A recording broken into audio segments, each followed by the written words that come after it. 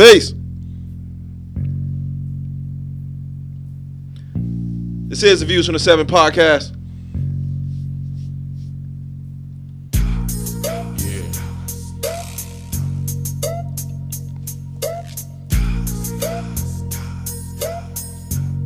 Royalty.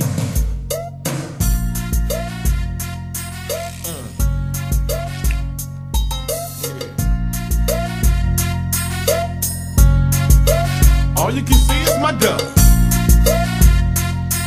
Come on. All you can see is my dub. I know y'all heard it. Y'all know where we going. Niggas be talking shit, but you know it don't really matter. Cause I'm busting heads, coming straight from Nevada. Making hit after hit, coming up while you talking shit about this true game I slang. From these script lyrics I spit. That's right. You be looking at me, Stacey G, with a grudge. Raise up off this pimpin', nigga, this is Vegas Valley love. Nigga, this the Vago. Where I go, they go. And you didn't hear me say no motherfucking San Diego. Southern Nevada, put off that shit, King. Don't you make a move unless you wanna groove with my rat-a-tat. And since you're hating and you're waiting, this one for the city. I'm from the desert. Where y'all at? All you can see is my dust. All you can see is my dust. That's right. All you can see is my dust. Where you from, bro? I'm from the desert, nigga. All you can see is my dust. Come on, come on. Niggas wanna see me bent broke without a red cent. Yeah. Peace, y'all. This is Yes, the Views sir. from the 7 podcast. This your guy, Spence. I'm joined my homeboy, Ivan. What's good? Skinny is on vacation. Las Vegas. We have royalty in the building. Talk that talk. Appreciate you. Y'all heard our podcast a couple weeks ago, and there was a song played that went absolutely stupid. And that started a Las Vegas hip-hop conversation on this show. And to get to the present, you always got to start with the root to get the full scope of where we going with things. Tonight, I'm excited, man. We sitting here, we talking to this brother, and we done already got information we ain't even been privy on. We have none other than Las Vegas' very own Stacey G. Yes, sir. Yes, sir. How you doing, my How you living, my brother? How you doing? Oh, man, I'm here. I'm here, baby. I'm here. You know what I'm saying? Really. So, I'm loving it. It's a Vegas thing. Y'all Absolutely. ain't knowing? Absolutely. So Las Vegas the first hip-hop artist with a major record deal. Yes, sir. Yes, sir. Yes, sir. The first Las Vegas born and raised hip-hop artist with a major deal. But not the first Las Vegas artist with a major deal. Not the first. Heard 'em Bad was the first Vegas artist with a major deal. Okay. But he wasn't born in Las Vegas. That's what makes me the first born and raised artist with a major deal. Heard 'em Bad, he did a song called the NBA Rap. If y'all don't know nothing about that, you can Google that shit right now. It's called the NBA Rap, and you'll see what I'm talking about. That shit blew up. It was blowing up. And he didn't get permission to use the music that he used. He used Cutie Pie by One Way. He didn't get that permission, and they sent their folks down there to stop that shit from being sold. But the song was blowing up, and it made a lot of noise, and Curtis Blow wanted to get Heard 'em Bad on that song that he did called They're Playing Basketball. Heard 'em was supposed to do that song with Curtis Blow, but something happened there, and then Heard 'em didn't want to do it because he felt like he started the whole sports rap type of thing. He didn't want to do it with Curtis, so Curtis did it on his own, and it still blew the fuck up. Absolutely it did. You know what I mean? And that one you know, you guys know about, but you don't know about Heard 'em's. No, and that was because of the fact that what happened, the way the shit went down. But Heard 'em was the first made. He had a deal on Profile Records with Run DMC. He was the first artist from Vegas had a deal with Profile with Run DMC, and they were on tour together. First time I ever saw Run DMC was on tour with Heard 'em Bad, and that was right here in Las Vegas at the Hughes Air Terminal. Wow. Yep. Not even the concert hall. That was it. Them niggas flew down here, man. They flew in this motherfucker at the terminal and did the show and left. Wow. Yep. Just like that. Just like that. And they Heard 'em. If you go look on the back of each one of Run DMC's albums before I would say probably before what was the last album Run and them did? The one with I believe Run's House, or whichever. What was one of them joints they did? But they mentioned Hurt and Bad on every one. They special things Hurt and Bad on every one of those albums. Wow, that's every dope. last one of them. So when you say they sent their folks, you mean they sent the lawyers or they sent Suge Knight? No, Suge Knight wasn't doing shit. Come on, man. Suge Knight. Suge Knight wasn't the man. Suge Knight. He lucked up on what he was doing. That was the luck up. Suge Knight wasn't the motherfucking man. Didn't nobody give a fuck about Suge Knight around here. Not in Las Vegas. He wasn't no tough guy here. Not in this town. And he wasn't no tough guy in L.A. I know niggas that knew Suge in L.A. He wasn't a tough. Yeah. Suge wasn't no gangbanger. Suge was not a gang. He hung around niggas that gangbang and so dope, but he wasn't no gangbanger. Did you know him when he was here in the city? Yes, I did. Okay. Yes, I did. Suge knew me. Suge knew exactly. That's why I wasn't on Death Row. Suge knew me, nigga. Why you think I know? Dre knew. Dre was supposed to produce my very first album. The one that I had the major deal with, that was the one Dre was supposed to produce that. Oh, wow. Yeah, but then he left Ruthless Records because that was going to be on my shit was going to be on Ruthless Records. I opened up a show for NWA in 1988 at the Artemis Ham Hall, and Dre came to my dressing room and said he wanted to produce me. But Dre forgot I had already met him. Easy had introduced us in 87 when they were on tour with LL Cool J. It was the Def Jam 87 tour, I believe it was called. And Easy introduced me to everybody in NWA that day because I was going to the Thomas & Mack to get backstage passes from the guy that ran the Thomas & Mack, his white boy named Pat Christensen. Okay. And my manager knew him because my manager at that time was a concert promoter. Okay. And he says, man, Stacey, anytime you want to see a show, just come to me, man. I'll get you backstage passes, whatever you want. So I was going to get backstage passes, but security was giving me a hassle. And Easy saw this. And Easy didn't even know me from Timbuktu.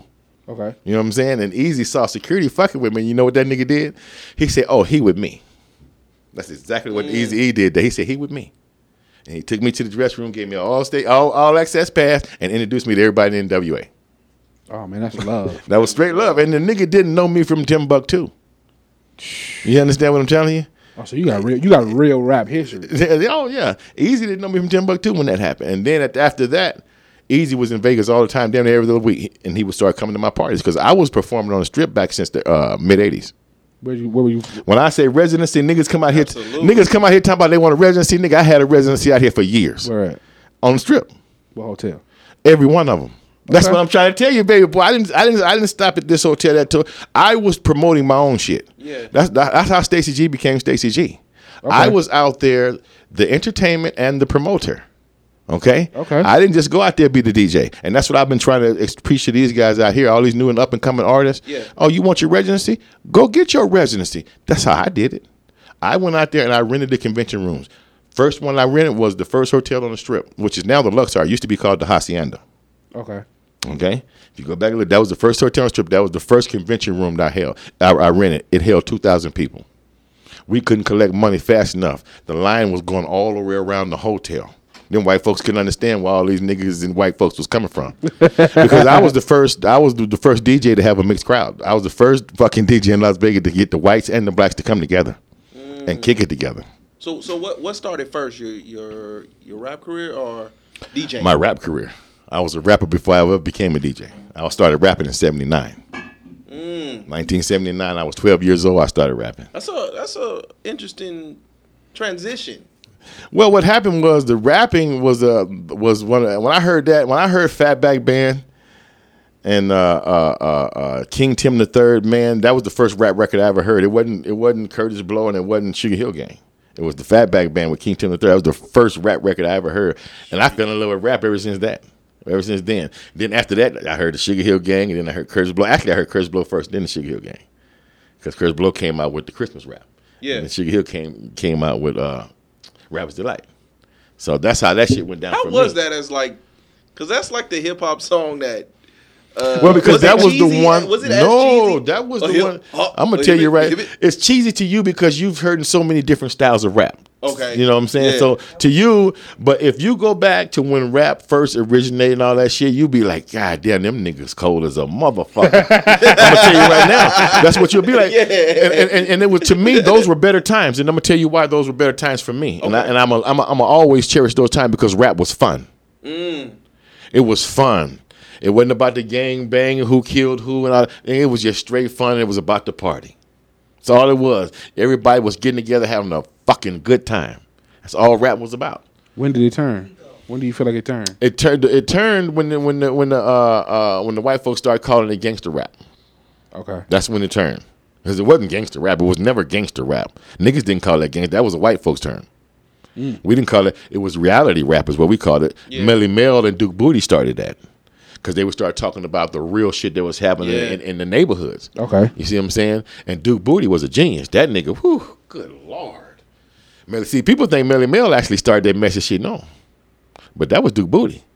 Okay. The message, they tried to get them niggas, Grandmaster Flash, them to do the message, and they wouldn't do it.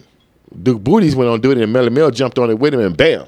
That shit it just blew up. It was because Duke Booty wrote that shit. Melly Mel, the part he wrote was that last verse, was a child was born with no state of mind. That's what Melly Mel wrote. But guess what? He wrote that years, I believe, 4 years before that song even came out, that verse. That's how dope that verse was. Yeah. That if you listen to what he was saying in that song, you be like, God damn, this nigga, a child is born with no state of mind, blind to the ways of mankind. You know what I'm saying? God is smiling on you and frowning too, because only God knows what you'll go through. The shit the nigga was saying. You see what I'm saying? Was that the first? Was that the first? Message rap. Yes, that was the first. That was the first reality before rap. they put gangsta And it was called The Message. The song was called simply The Message. You see what I'm saying? It was the message. That was the first song that ever had a message when it comes to talking real shit. The Message. And how did that change? Changed the whole game. The landscape. It changed the whole game. Because after then, everybody had to talk about something. You see what I'm So saying? before that, it was just strictly we was having a You party. just having a good party. time. Yeah, it was just a Okay. big but once the message came out, nigga, you had to be talking about something. Yeah. You see what I'm saying? There was a message in the music. You wasn't just rapping. You was talking about something. You was letting motherfuckers know. You was waking the motherfuckers up on shit. That's what they don't want in the industry today. That's why these niggas that's rapping today, you don't hear them talking about the shit that go on in the White House and all how these white folks trying to keep a nigga back. You ain't hearing that shit on these rap. You just hearing about cars, bitches, and strippers and all that old bullshit. You ain't hearing the real shit. Yeah. Because the message just left the music. They don't want them talking about that. If you talk about that, they ain't going to put no money behind you. See what I'm saying? And that's why I say put the money behind your motherfucking self. Yeah. And that's what led me back to what I was saying earlier. I promoted myself on the Las Vegas Strip. I had a residency. I played at the Caesars Palace, the Dunes Hotel, the Hacienda Hotel, the MGM Hotel, the Bally's Hotel, the Flamingo Hilton Hotel, the Hilton Hotel, the El Rancho Hotel, the Circus Hotel. I done played at all these hotels on the Strip. And I was doing that. I was doing that twice a month. And guess where I was there? So I was DJing at the Moulin Rouge. I was the last motherfucker. I was the last entertainer to fill up the Moulin Rouge. That's where every black entertainer had to perform before they would let niggas on the Strip. Wow. What year was that? In the 90, what was that last year that I DJ'd up there? I believe it was about 93, 94. Somewhere off in there. Wow. It was in that area. How long after that did they close the Moulin Rouge down? I'd say probably about the late 90s, about 2000, late 90s, 2000. Okay. Yeah, because they sold the motherfucker to some white boy, and he tried to have it burnt up and shit like that, and get money and all that and shit. That's why it ain't up today. For the owners that had it, Sarah Random, I knew her too. She was a good lady, and but they didn't.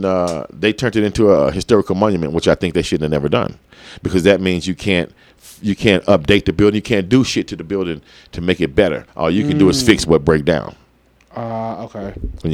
That building, you got to understand, the Moulin Rouge, motherfucker, I used to have that motherfucker packed. I'm talking about it used to be packed, go on to 9 in the morning.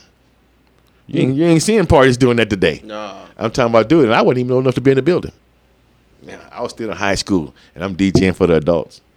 Wow. Niggas didn't know that, though. Yeah. You know what? Hey, Didn't nobody question it. You know why they didn't question it? Because I was on the radio. But I was only 16. I wasn't supposed to be in no goddamn club DJ at the Rouge. But motherfucker, look, I was at the Rouge DJ, and then the next morning, shit, I'd be at school.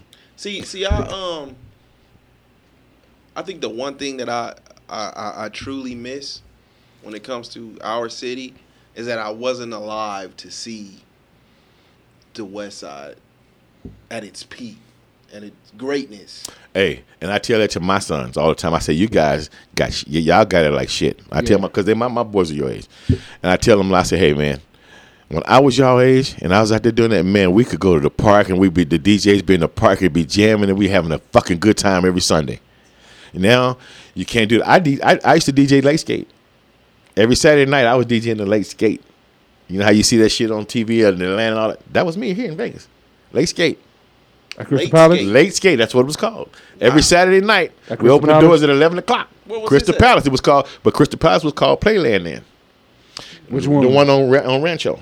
Wow. That one right there on Rancho? Because I was always coming. See, every time we have a conversation, I always say, like, when did Crystal Palace stop playing hip-hop music? Because I heard they play hip-hop music. I'm finna tell you when. I was the last one. I was the last DJ, and because the gang banging fucked that up. They started shooting and shit, and motherfucker got shot, so they shut it down. Gang banging fucked up a lot of things for us. It shut down the Strip for us. It wasn't no clubs in these hotels on the Strip. I was on the Strip. Yeah. I was the club on the Strip. Heard Him Bad was because, see, I learned from Heard Him. See, when I was telling you about him, I learned a lot from that brother, even though he wasn't born and raised here, but I did learn a lot from him. He didn't teach me it. I ain't going to tell you that lie. The nigga didn't teach me a motherfucking thing. I just watched what he was doing, and I was studying him from a distance. So my thing was, well, damn, how does this motherfucker get everybody to follow him wherever he goes? Yeah. Everybody. The whole town followed Heard Him Bad wherever he went. I was amazed. That amazed me. Anytime I can go, and I don't give a fuck where you went to. If his commercial came on, he would have a commercial that said one thing. One line on it. You know what it would say? It's Heard Him Bad at Jim Bridger this Friday night. It's Heard Him Bad at Jim Bridger this Friday night. That's all it would say. And that would go on for about 30 seconds to a minute. Boom. And guess what would happen? You walk outside, everybody be singing, it's Heard Him Bad at Jim Bridger this Friday. Everybody would be saying that. And then guess what would happen at Jim Bridger? That motherfucker would be packed. It would be so packed you couldn't get in. Wow. That's the way I learned from that. What year? Around what year is this?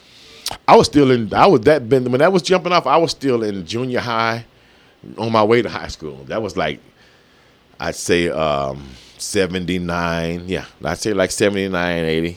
Oh, so this is way before my time. Way before your time, yeah. That's what I'm saying. When you guys probably wasn't even born or babies. I wasn't even born. I was you know what I'm saying? I was born to 83. See, 88, I was on the Strip performing. See what I'm saying? I was at the Rouge performing. 88, I was driving back and forth from my house to Dr. Dre's house. And sometimes I would drive straight to the studio because that's when Dr. Dre was supposed to produce my first album. The one I was telling you about. In 1988, when you was born, that's when you said you're 88? He's 88. 88? I'm 88, yeah. 88. Well, when you was born, I was driving back and forth to Dr. Dre's house, straight to his house. Him and Yella was roommates. He stayed in Paramount, California. So before we get to the start of Stacey G, I do got to ask one question. Heard Him Bad. Yes, sir. How big was that fumble of him not wanting to be on basketball? Oh, it wasn't big. How bad did it hurt him? It wasn't. It wouldn't have hurt him bad. It was something else he'd done, and I don't know what it is. So I don't want to speculate on what it was he did. But I heard he had done something, and then I think it pissed running them off, because he had did a song about them niggas, and he dissed them.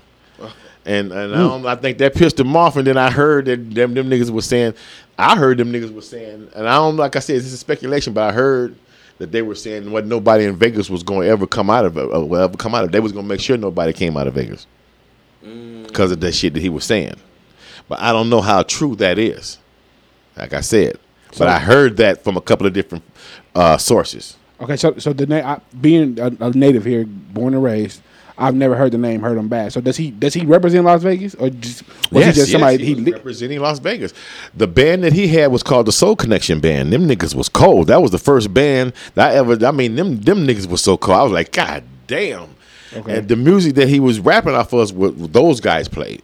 Okay. So after he did the Cutie Pie thing in the NBA, he actually got a band, and the Soul Connection was the band. Okay. Okay, them niggas was dope. This is what happened. He did a song called the NFL Rap. All right. And when you said did he ever? No, it didn't, because this one right here could have helped him over. The NFL Rap. He did that, and guess what they were doing with that one? Every Monday night, it was played right before the football game, Monday Night Football. Yeah.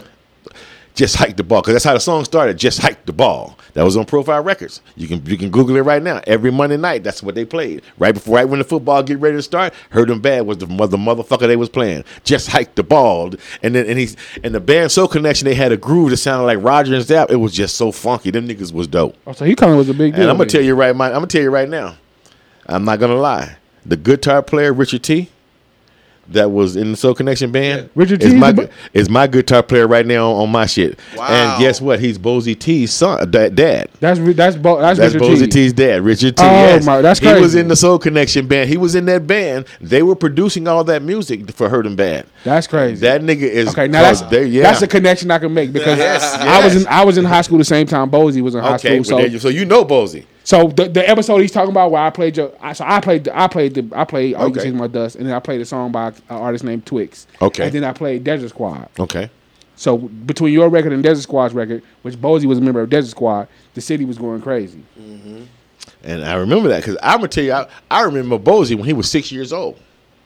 Before he even got into producing and all that, when he was just a kid, he was just having fun on the shit. He was just playing with his daddy's equipment, with Richard T's equipment. Yeah. Because I would go over to Richard's house, and I didn't know anything about producing, because I was just a rapper, DJ then. I didn't know nothing about producing music.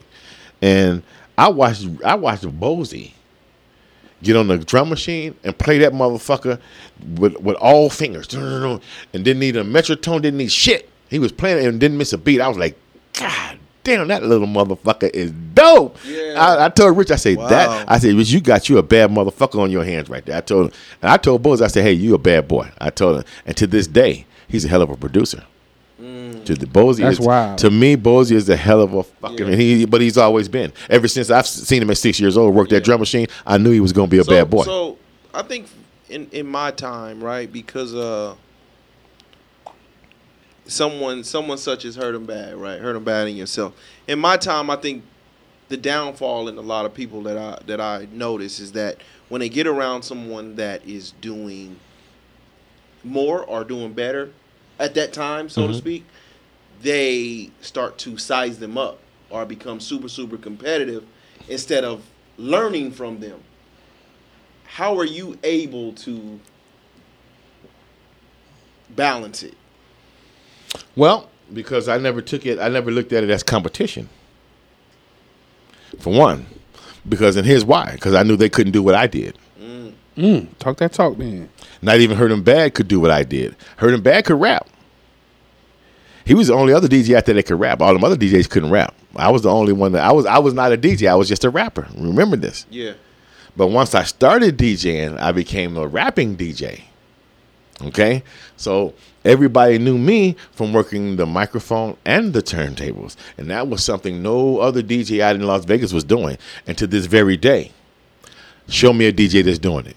To this very day, show me a Las Vegas DJ that's rapping and working that microphone and on that goddamn turntable. Show me 10 points. Name him. I'll sit here and wait for you. Just name one DJ. I'm trying to think. They can work that mic I'm trying to think. and Give me work a them second. turntables at the same time. Just name. I'm gonna sit here and wait.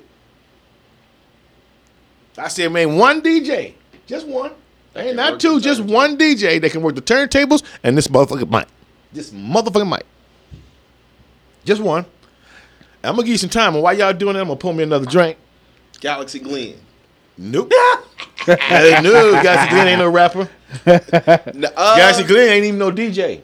No. Come on, and that's my nigga. Yeah. Galaxy Glenn is my nigga. As a matter of fact, I we just became friends on Instagram, on IG. As a matter of fact, I'm glad you said that when you said it, because you made me remember IG. All you motherfuckers out there that want to, follow me on IG, you can do that right now. Stacy G _ well, actually, it's Stacy _ G Vegas. Stacy _ G Vegas. Stacy _ G Vegas. And if you want to follow me on Facebook, it's Stacy G Vegas. Stacy G Vegas. G Vegas is one word, all right? Stacy G Vegas on Facebook. Stacy _ G on IG. Okay. All right. Okay. But like we were saying, though, I'm brother. beat. Like we were saying, though, brother. Galaxy Glenn is not a rapper. Galaxy Glenn is not a DJ. Galaxy Glenn is an MC. Yeah, absolutely. Okay? Two different things. And I didn't say he was a rapping MC. He's just an MC. All right? Those are totally different things. Me, I was an MC. This is how I controlled the whole game. Okay. I controlled the game. I got out of the game in 93. Hadn't I did that, you wouldn't have never heard of DJ Benzo. You wouldn't have ever heard of all them other DJs you'd heard. You wouldn't have never heard of them because I would still be in the game DJing. But DJing got boring to me. And I fell out of love with DJing. How so? Because I fell in love with producing music. That's how. DJing got so boring because it became a push button game. When I started DJing, you had to have the skills. 2 turntables and a mic. Not push this button, push that button. Hey, she could be a DJ today because all you're doing is pushing buttons. Got you. Back in the day when you had to actually mix them records and scratch them records and then bust that motherfucking mic, but you had to have those skills. And you had to be on time. You know what I'm saying? And motherfuckers, when I DJ'd, they gathered around the DJ booth. I wouldn't let nobody put me in a DJ booth in the club. My DJ booth was mobile all the time, so people can gather around and watch what the show is what's finna happen. Because that's when I got on the turntables back in the day, and ask anybody this, and I ain't just making this bullshit up. When I got on the turntables, they gathered around the turntables just to see what I was finna do next. That was it, just to see what this figure finna do. Use that knife. That man, hey brother, I will battle anybody in Las Vegas right motherfucking now on 2 turntables with a mic. Do you still how And I ain't DJ'd since 1993. Oh, I was going to say, how often do you brush up your skills? I haven't brushed up my skills. Okay, let me stop lying. The last time I did DJ, I forgot I did DJ a little bit, and I wasn't really doing nothing special. But that was in 2001, 2002 for the radio station. And basically, I was just letting them use my name. I wasn't really DJing. 88. No, V108. I wasn't working at V88 then. I stopped working at 88 and 93. V108? V108, Las Vegas Hip Hop and R&B. That came up in 2001. Wow. Yeah. You remember V108? See, you don't remember V108? Yeah. Actually, I'm going to tell you, they came up at the same time. Them and Hot 97 came at the same time. Really? Yeah, I got stories about that too, but I ain't going to go real deep on that because it would be fucking some things up, so I ain't going to do that. But I was on both stations at the same time. I was on Hot 97. I was hired at Hot 97 before I was hired at V108. But some shit jumped off, and I ain't going to get into that. Yeah. You know what I'm saying? Because some people still working over there. I hear you know what I'm saying? So I ain't gonna get into that. Jumped off over there, but I was fully aware of what happened, but I ain't gonna mention that. But like I said, you know how people is, man. It's the game, baby. When folks don't have the skills you got, what they do? Size you up. They try to cut you out. Try to cut you out. I can tell you stories about niggas at 88 right now that'll cut you out just because they ain't really got that talent. And I said 88, and I ain't scared because I'm that nigga. What they gonna do to me? Can't none one of them whoop me. Talk that talk. Talk that talk. Ain't none one of them niggas whoop me. So I wouldn't give a fuck what they thought about a pimp. Talk that talk. I like it spicy. That's real shit, brother. That's real shit. I'm telling you some real shit. I just lost my mom, bro. Today. I just lost my mom today. And I don't give a fuck what them niggas think about me. Not at no 88.1. You understand me? Because what they gonna do for me? Stop playing my record? Fuck them. Who listening to 88.1 right now? You? You? Thank you, man. Thank you. Hey, I think my mama was the only one listening to 88. She passed today. I had to pull a plug on my mom today, bro. And them niggas over there full of shit. They full of shit. They talking about the community stage. What the fuck are they doing for the community? Tell me that part. Other than sitting over there pretending. Niggas ain't making $1. Ain't no hustler over there. Where the hustlers at in there? Because they ain't making no money. They depending on the government to keep giving them money. Them niggas ain't making money. I'm saying this shit. Now, for real. I hope y'all getting all this good shit. Oh, absolutely. When did and listen to me. I love 88. When did 88? I love 88. You know why I love 88? Because I helped structure 88. For as the hip hop in the game, I help structure that shit. Them niggas over there calling themselves the head of running shit, general manager, and all. Them niggas don't know shit about shit. I said it. Smooth C ain't no motherfucking general manager. That nigga's a wannabe. When he wanted to be in my group, he begged me to let him in. I let him in. But he was a biter when I let him in. I told the nigga, you can't be in my group if you can't rap. Every motherfucker in my group got to be able to spit on the mic. He came into my rapping group, then my group biting to me. And you know how I knew he was biting? Because the rap he was saying, I started rapping it with him. Now, how can I do that? Wow. How can I know what you finna tell me? Huh? How can I do that if you ain't no biter? How did I know that? Because every nigga that came out here to battle me from New York back in them days said the same exact rap. That's how I knew the rap. Every nigga back then in the 80s, they came from New York, nigga. Oh, Stacey G, I heard about you, nigga. I'm taking your crown. I was like, okay, well, nigga, let's go right now. Boom. They say that same rap. He did that same thing. When he didn't try to battle me, though. He just wanted to get in my crew, and I wanted to hear what he sounded like. Yeah. So he started saying that rap. All I could do was this and start rapping it with him. Just to let him know, nigga, don't do that. Don't do that. Don't rap Mikey and Ike with me, nigga, because I know that one. So being that we're all born and raised, right? Yes, sir. When did 88 lose the people? 88 lost the people when that Sherman punk ass Rutledge came into the play, because he wanted to come in and make 88 seem like it was something he put together, which he was a homeless motherfucker in San Diego some goddamn well. No, for real, that's real talk. That's real. I know niggas from San Diego know that nigga. Sherman Rutledge wasn't shit. They were stealing money. They've been stealing money over there, motherfucker, for years. I made thousands and thousands of dollars over at 88. Trust me, doing them live remotes at the fucking Rouge and the teenage live remotes. I was the first nigga to do that. I was the first guy to ever mix live on the radio in Las Vegas. That was me. They wouldn't let not one motherfucker, and I said not one, mix live on the radio from a club. That was me. And guess what? It was a teenage live remote over at the Heritage fucking Hall over in the Nucleus Plaza Shopping Center. Okay. Yes. See, it was I a teen. wasn't there for none of You wasn't that, you wasn't man. around for that. That's what I'm saying. That was in the 80s. The last thing, and I know Nucleus Plaza is across the street. Mm-hmm.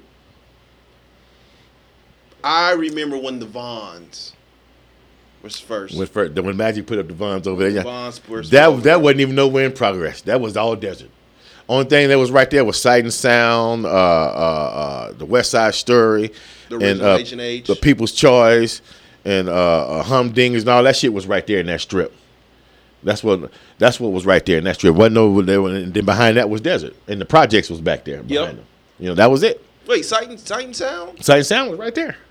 See, you was before your time, because I Yeah, got all my vinyl from Larry and Angie up at Sight and Sound made sure I got my vinyl. They say, look, Stacey, we gonna make sure, because every rap record that came out, and they got to, I say, anything that come out rap, nigga, make sure you save it for me. Wow, I remember. And they did that for me. Yeah, I remember when. I don't remember Sight and Sound being there. I remember Sight and Sound being on. See, because you guys are young. Dang. Because you guys are young. Wow. Again, Sight and Sound was right there for years before it moved to Martin Luther King. That Martin Luther King strip, that wasn't nothing there. Trust me. Sight and Sound was right there on Owens, right directly across the street from Nucleus Plaza Shopping Center. Yes, it was. See, I'm from Northtown, so as a kid, I didn't come to the West Side a whole lot. I had an aunt that lived on Hart Street, so I remember Jimmy's being on Hart Street. Jimmy's was right there. Now, as a matter of fact, so how old are you again? 37. So back in '92, I did the Brothers Unite picnic. That was during the Rodney King riots. Okay. That's when Jimmy was right there on Hart. Yeah. Jimmy donated a bunch of meat for me on that, because we had free food and everything, and free drinks and everything, and we had it was a family picnic for during the Rodney King riots, and that started a picnic all across the country. It was on CNN. All the news people were there. The police was there, hoping some shit jumped off. But I had gangs from every neighborhood. Gangs from every neighborhood. Nigga, we sit there and we kicked it, played basketball, dominoes, drank, and we kicked it. What didn't shit jump off? And that happened for weeks. And then the police started running around, shooting up other niggas' neighborhoods, claiming other niggas' sets. But we knew it wasn't them other niggas' sets, because they was all hanging together when they would come over and do that shit. See what I'm saying? So how could it be them and they standing there too? You see what I'm saying? All the police was doing. See, here's the thing. You got to understand. If the police got nothing to do, they ain't got no money to make. They ain't no job. We kept them out of work during that period of time, because everybody was cool with each other from every neighborhood. We was just kicking it. Okay. Wasn't no gang banging jumping off no more. Niggas from different sets, but we was just kicking it. You know?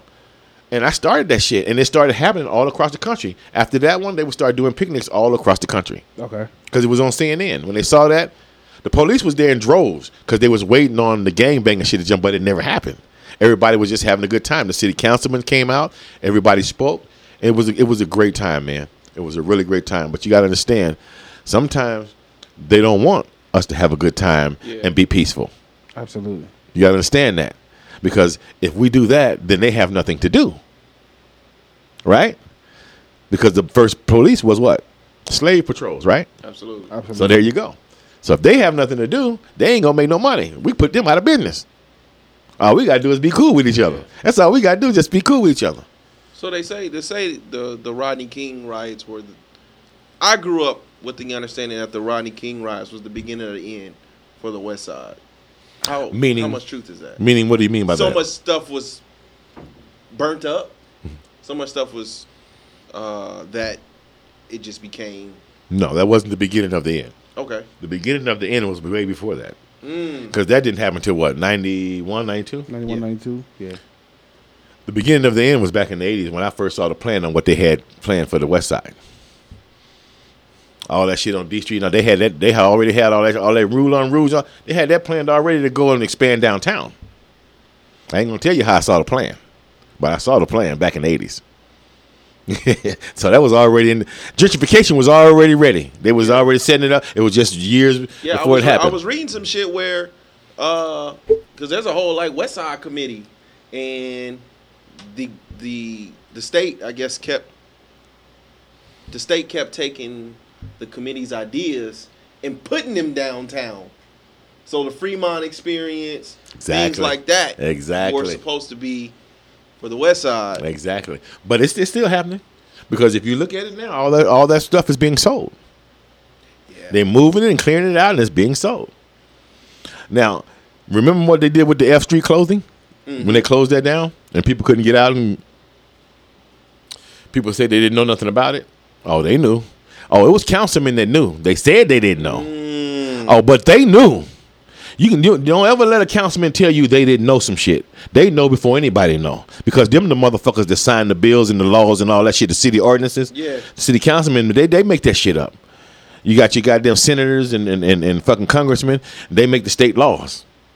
Well, your commissioners and shit, they make up the city ordinances and shit. So they knew. They knew what the fuck was going on. And there was a lot of niggas that know what's going on. There was a lot of niggas in city councilmen, and I know they don't like me because I don't give a fuck about them. Yeah. And the reason I don't give a fuck about them because I had to play politics with a lot of them. Frank Hawkins, I had to play politics with that nigga back during the Rodney King riots. He didn't want to give me a permit to play music and do Little Park doing for the picnic. Wow. That's another. So you know what I told him?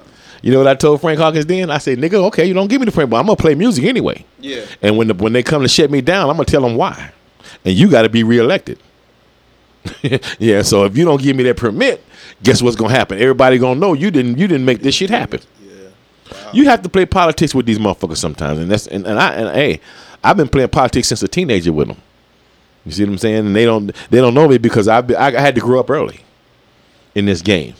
Because like I said, I followed Hurt 'em Bad in this game when it came to learning how to promote myself. Yeah. Because he promoted himself. Did nobody promote Hurt 'em? He promoted himself.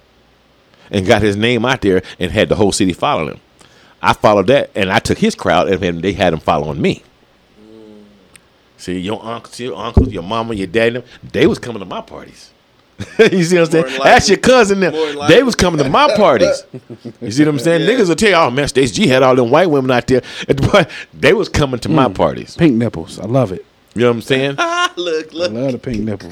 I'm just trying to tell you. That's how it was back in the day. You know what I'm saying? When I was doing that thing, and then once I fell out of love with DJing, and that happened because of the fact that they started coming up with the CD mixer. When they came out with that, that's when I fell out of love with DJing because all you had to do was push a button. Okay. Everybody decided there was a DJ then. You see what I'm saying? When all you got to do is push a button, anybody could be a DJ. Oh, well, now they don't want to pay you what you're supposed to get paid because you couldn't pay me no less than $1,000 to do your party. Wow. Yes. See, that's what I'm saying. Now, DJ, you can give a nigga $50. Nigga, $50, that ain't what that's going to do for me. Not a damn thing. No, if my amp blow, what the fuck is that going to take care of? Nothing. If the speaker blow, what is $50 going to do? Yeah. Not a goddamn thing. Wow. You know what I'm saying? But so I charged $1,000 if you wanted me. Certain niggas paid it, certain niggas didn't. And the reason I did that because I know if you had me, I was going to bring my crowd too. It wasn't going to be just the people you wanted. It was going to be my crowd coming too, because you advertising my name. So I can charge that $1,000 for you to do that, because you're going to make money. It ain't like you're not going to make money. That's why the radio station used me. It wasn't. I know what they was doing. I know what the radio station was doing. They was using me to bring the crowd, break the money, and that was fine. I have no problem with that, because I used them too. You see what I'm saying? Absolutely. Because they made money off me, but I also made money off them, because when I did parties for them, then I turned around and did my own party. And you had all of it. And I get all the door without the radio station. And that's my whole point to these guys out here coming up right now, all these young upcoming DJs and artists. Because I hear a lot of DJs, oh, man, they only let the white boys on the strip. I say, well, shit, they was doing that when I was out there. But I paid my own way. I didn't sit there and wait on nobody to help me. Fuck them white boys. Let me go out here and do and rent this room, and I throw my own party. And we're going to have it. I'm going to bring my people with me. And we're going to have fun. And that's what we did. We had fun. And we blew that motherfucker up, and it was packed. And the white boys hated me. No, I'm going to tell you why. Because they couldn't draw what I drew. You see what I'm saying? Yeah. When they came into the game, they was the shit. But that was before I had made it to where I needed to be. And then once I got to where I needed to be, I took the whole crowd from everybody. Heard them bad. And the white boys, DJ Frankie, DJ Rob, they probably call him ROB today. DJ ROB. DJ Twin and them. All them niggas. DJ Twin and them always sucked. All them the sorriest DJs I ever seen in my fucking life. Both of them niggas sorry as a motherfucker. And hey, the twins sorry. I'm right in the camera. Them some sorry ass DJs. Them the sorry DJs. I'm not for real. Them niggas suck. They suck, and they suck on sound too. I did a show. I forgot to promote it. I was doing a show at a park somewhere, and them niggas was doing the sound. And the sound was so shitty. I told the promoter, I said, man, if they don't get that shit right, I'm not gonna perform. It's just not gonna happen. You're not gonna make me look like no goddamn fool out there, and this shit sound like a piece of shit. Yeah. You know, but the Twin and DJ Twin and them, they suck. Plain and simple. And y'all can put that in graphics. Suck. DJ Twin. Them niggas suck. So by the time I didn't hear All You Can See in My Dust until the 90s, late 90s. That's when it came out. Okay, so you have been in the game for quite a while by the time. Yeah, see, now let me ask you this. I want to ask this question because a lot of people don't know, so I'm going to ask you guys to see what you tell me. Gotcha. What song do you think I had the major deal on? That one. If I'm guessing, I would say that one. I would say, just going off of knowledge, guessing. Because for that time, I'm putting myself in the late 90s. Mm-hmm. The sound was very, very polished. Okay. I think you have the deal before that. Yes, and I you did. made that with that deal. No. But I had the deal before that. But I didn't make that with that deal. The very first deal that I had that was major deal, I got in 1989. Oh shit! Yes. So and that was with Quality Records, a subsidiary of Capitol Records. Okay. And that album was called The One Man Ride. You can Google it right now. You'll pull it up and you'll see it was a bunch of pictures of me in a trench coat and a bunch of different guns. One Man Riot. That's what the album was called. That was my first major. I was supposed to go on tour with Tupac, Spice One, and I think it was, I don't know if it was the Ghetto Boy. It was somebody else on that tour I was supposed to go on a promotional tour with. Yeah. But I caught a dope case. So I was in jail. When I was supposed to be on tour, I was in jail. And this was right when this was right when my album came out. The very same day my album came out, nigga, I went to jail. I caught a dope case. Ain't no lie. Nigga, that's for real. That's some real shit. And I was in jail. Niggas was like, nigga, I just bought your ass. What the fuck is you doing it here? That's what niggas was telling me. I said, hey, man, shit. It is what it is. Nigga, I'm in here like same reading you in this motherfucker. It's a dope thing. You know. But I got out a couple of days later. They were still in there. Yeah. You know, but by the time I got out, I missed the tour. Wow. I missed the tour. And then I ran into Spice One. I think about a month later, he was like, man, we was listening to you on a goddamn tour bus, man. He would start singing my lyrics to me. It was a song called My Boy. I didn't even write the song because I hated that album. Believe me, it was the first major deal I got, but I hated the album. Here's why I hated the album, because they didn't let me. I didn't produce it, and I didn't do all the writing. It was other niggas doing all the writing, because when I got the deal, they only gave me 30 days to do the album. 30.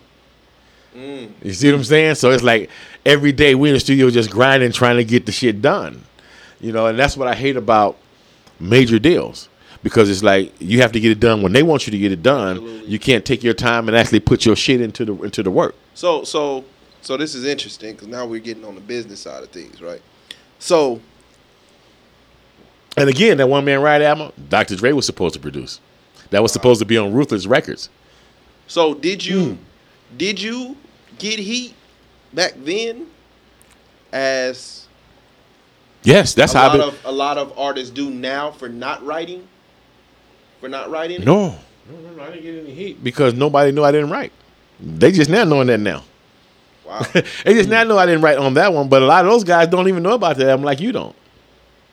I did one song on the. I wrote 2 songs on that album. One was "Pimpin' and Playin'," and the other one was "Ain't Nothing Like This." Those were the only 2 songs that I actually wrote on it. But the other one was "I'm That Nigga." I forgot it was 3. I did because "I'm That Nigga" was the song that Dr. Dre wanted to produce.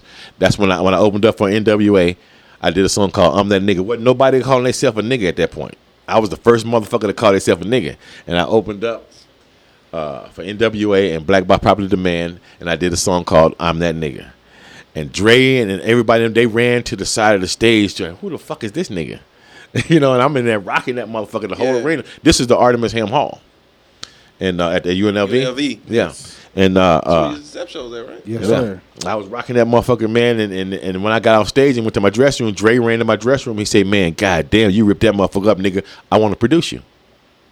I was like, "Really?" Yeah. And I already knew he was a fucking platinum producer because of NWA. I'm like, okay, this nigga dope when he want to produce me. So I was like, I thought he was just bullshitting, you know what I'm saying? So I was like, really? He said, yeah, man, I'm finna give you my numbers, man, boom, boom, boom. And when we leave here, we got to go to Dallas and do some shows. Then I'll be back in L.A. on Tuesday, bam, bam. I remember this shit like it was yesterday. And so I called him that Tuesday, and that nigga answered the phone. He said, nigga, be down here this weekend. He gave me his address. I drove straight to his house. Boom. Wow. And then I got in his car, and we went to the studio. He was working on Michelle A's album at the time. It hadn't even came out yet. Michelle A, you know me. I know everybody know Michelle A. Yeah. He was working on that album at the time, and he was mixing that song, "Something in My Heart." And I was like, every time I would come down there, he was working on that, and I'm like, God damn, because like I said, I didn't know anything about producing then. I was just a rapper and a DJ, so I didn't know shit about producing. I'm like, well, why is it? I was coming down for about a couple of months. I was driving down every weekend, but we ain't starting on my album. I'm like, well, damn, why is it taking so long to start on my shit? Yeah. He studied mixing Michelle A shit, but once he finished her shit, so I was thinking, okay, we're gonna start on my shit now, because he said what we're gonna do is we're gonna work on you. He said I'm gonna work on JJ Fad during the day, and he was gonna work on me at night.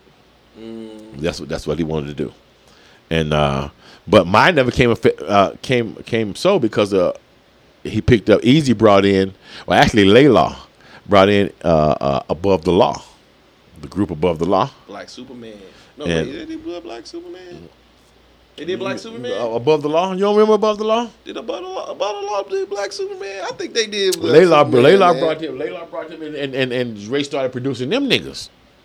So that put me back on hold again. Okay, now got to remember now, with me being on hold, I still got money I'm making in Vegas. And that was the reason why. That's the reason why I couldn't, because Dre wanted me to stay in LA. He said, man, I need you to be here. That's what he kept saying to me. All Dre kept saying to me is, man, I need you to be right here. I just need you to be here. I didn't understand that. Yeah. Because I'm not a producer. Right. I'm a rapper, a DJ. Nigga, what you need me here for? You ain't even starting on my shit yet. What the fuck I need to be here for? So, but I didn't understand that. Now I know. Right. As a producer, now that I produce, I know why he was saying what he was saying. But then I didn't know anything, so I had money here because I'm doing parties on the Strip. I'm DJing at the Rouge. I'm like, well, dude, I got to get back to Vegas because I got parties. I got shit I'm doing. I can't just sit here like this and we ain't actually doing nothing. So I came back to Vegas, and I said, well, I ain't gonna go down this week, and it kept going on like that. I said, I ain't gonna go down this week. I'll go next week. I ain't gonna go down this week. I go, and then by the time I know it, him and Easy fell out. So he's not with Ruthless no more. He moved. I don't have a contact. I lost contact with him, so I don't even know how to get a hold of Dre no more. Okay, that's how that shit went. I lost contact with Dre, so that never came about. with me losing contact with him. But Easy was here all the time. And when Drake came to me and told me that he had to talk to Easy about producing me and put me on Ruthless, I already knew it was a done deal. Because Easy was at a lot of my parties. Like I said, he was here every other week. So when I would do a party on the strip, nigga, Easy was right there. Easy just didn't know I was a rapper. Never told him that. I never came at Easy like, hey man, hook me up, my mom, put me up on I rap, I do that. I never came at him like that. He knew I was a DJ though, but he didn't find out I was a rapper until I opened up that show at the Artemis Ham Forum. And then he was looking at me just like I'm like I'm looking at you right now. Yeah. So nigga, like you just wasn't gonna tell me, like that kind of shit. Yeah. I'm like, well, I'm not that nigga. I'm not finna be sitting around and begging you for no deal, nigga. I do what I do, you do what you do, we do what we do, and we cool. Because me and Easy saw each other a lot. If he was here, he would come to my parties. If I'm in LA, we would run into each other at the club, whether it was Water the Bush or the Celebrity. All of them no, not the Celebrity. What's the name of that goddamn club out there? There was one club my boy Phil Al used to take me to all the time, and I would run into Easy and the Egyptian Lover. As a matter of fact, the very first show I ever did in my life at the Artemis Ham Hall, I was still in high school. I opened up for Egyptian Lover and O'Brien. You ever heard of O'Brien? I've never heard of O'Brien, but I've heard of Egyptian Lover though. What they sing? Egyptian Lover did that. He's king of electro hip hop. Oh, yeah. The Egyptian Lover, baby. You ain't never heard that? Never heard Egyptian Lover? Oh well. Anyway, Google that shit. I got all this in my head already. I opened up a show for them niggas, man, and that show. They booed, and he had the hottest shit going. Egyptian Lover did, but they booed that nigga off stage. And back then, when you were on stage, you would give out your products. So they was throwing out 12-inch vinyls to the crowd. So you take it home. Yeah. So that's why we did it back then. You give away your product. Guess what the crowd was doing? Throwing it back? Throwing them back in it. Hey, they wasn't just throwing them back. They were trying to take that nigga head off. I was like, God damn. And because he was just humping the stage and breathing. So all he did his whole show, and he was just humping the stage. And they was like, oh, this old bitch ass nigga. They was throwing shit at Egyptian Lover. I was like, wow. It was the funniest shit I ever seen in my life. Yeah. It was until I seen the Boogie Boy. I told you my manager was a concert promoter now. Okay. So this is how I was able to do a lot of shows and shit too. Okay. And yeah, they was throwing rocks at them niggas in Texas. Jesus. Jeez Louise. Hey, it's funny, but it's not funny. Because when motherfuckers throwing shit at you, you want to come off the stage and whoop a motherfucker ass. But yeah, they was throwing shit at them niggas, man. I was like, God damn, nigga said, if motherfucker hit me, I'm going to come down there and whoop a nigga ass. I ain't blaming. Like, nigga, look. Because if it was me, I would have done the same thing. Absolutely. But yeah, I'm telling you, I got stories, dude, that you would be like, God damn, this nigga, really? Even the twin, both of them. I had to slap shit out of both of them niggas. I got stories, huh? The sorry ones? But yeah, the sorry twins. I had to slap shit out of both of them. Not at the same time. It was different days, but I got them. Didn't want to do it, but it had to happen. Yeah. Because they was the kind of niggas. See, back in my day, when you were DJing, and you have haters. When they can't do what you do, you have haters. And you're gonna have that regardless. Because if you're not doing something right, then you ain't gonna have no haters. But if you're doing something right, you're going to have haters. But those guys were straight haters. They were bougie, and they still are today. Bougie, acting like they was better than every motherfucking body else because their parents had money. You know what I'm saying? So anything they wanted, they got. And when it came to me, on the DJing side, they thought they were better just because they had more money. But they didn't have the skills. So when the crowd didn't follow them and they followed me, they had their little hater hats on everywhere they went. And when it came to me, so I took that shit for about 10, 15 years. I said about that 17th year, that's when I got them. Not at the same time. Not at the same time, mind you. Different times. The first one I got was at, I forgot the name of this club. It was out on Sahara and Eastern, around the corner behind a 7-Eleven. It was a little hole-in-the-wall club they was doing. But I had just finished doing the song with my boy Skilo. I don't know if you ever heard of Skilo. A little bit tall. Exactly. Oh, We had just did a song together called "Don't Try Me," We had just left out of the studio, and he wanted to go out and kick it. It wasn't really nothing to do, but they had the only thing going. So I said, okay, I know a little spot we can go to, hang out. You know, it's probably be a few bitches up there. You know, you can holler at. So I take the nigga up there. They want to let him in, but they don't want to let me in. I'm like, well, so you telling me y'all gonna let him in, but I have to pay? I said, but he with me. So if I leave, what you think gonna happen? You think he gonna stay here, or you think he gonna leave with me? Yeah. Right? Yeah, well, man, you know, I say, oh, so y'all gonna act like that? I say, so you mean to tell me you niggas gonna act like a bunch of bitches right here at this front door on me like this? Oh, he put his hands up like this. I just slapped the shit out of him. Pow. Nah, really, I'm serious. I just slapped the shit out. I say, see, you a bitch ass motherfucker. And that's what bitch ass niggas get. And then the security guard ran up there, but the security guard didn't run to help him. They ran up there and asked me, was I all right? Hey, Stacey, you all right, man? Oh, yeah, nigga, I'm cool. I'm cool. Yo, bitch ass motherfucking boss ain't shit. Look at him. Look at that punk motherfucker. Yeah, he was red in the motherfucker. I'm gonna slap the freckles off that nigga face. Yeah, look at that bitch motherfucker.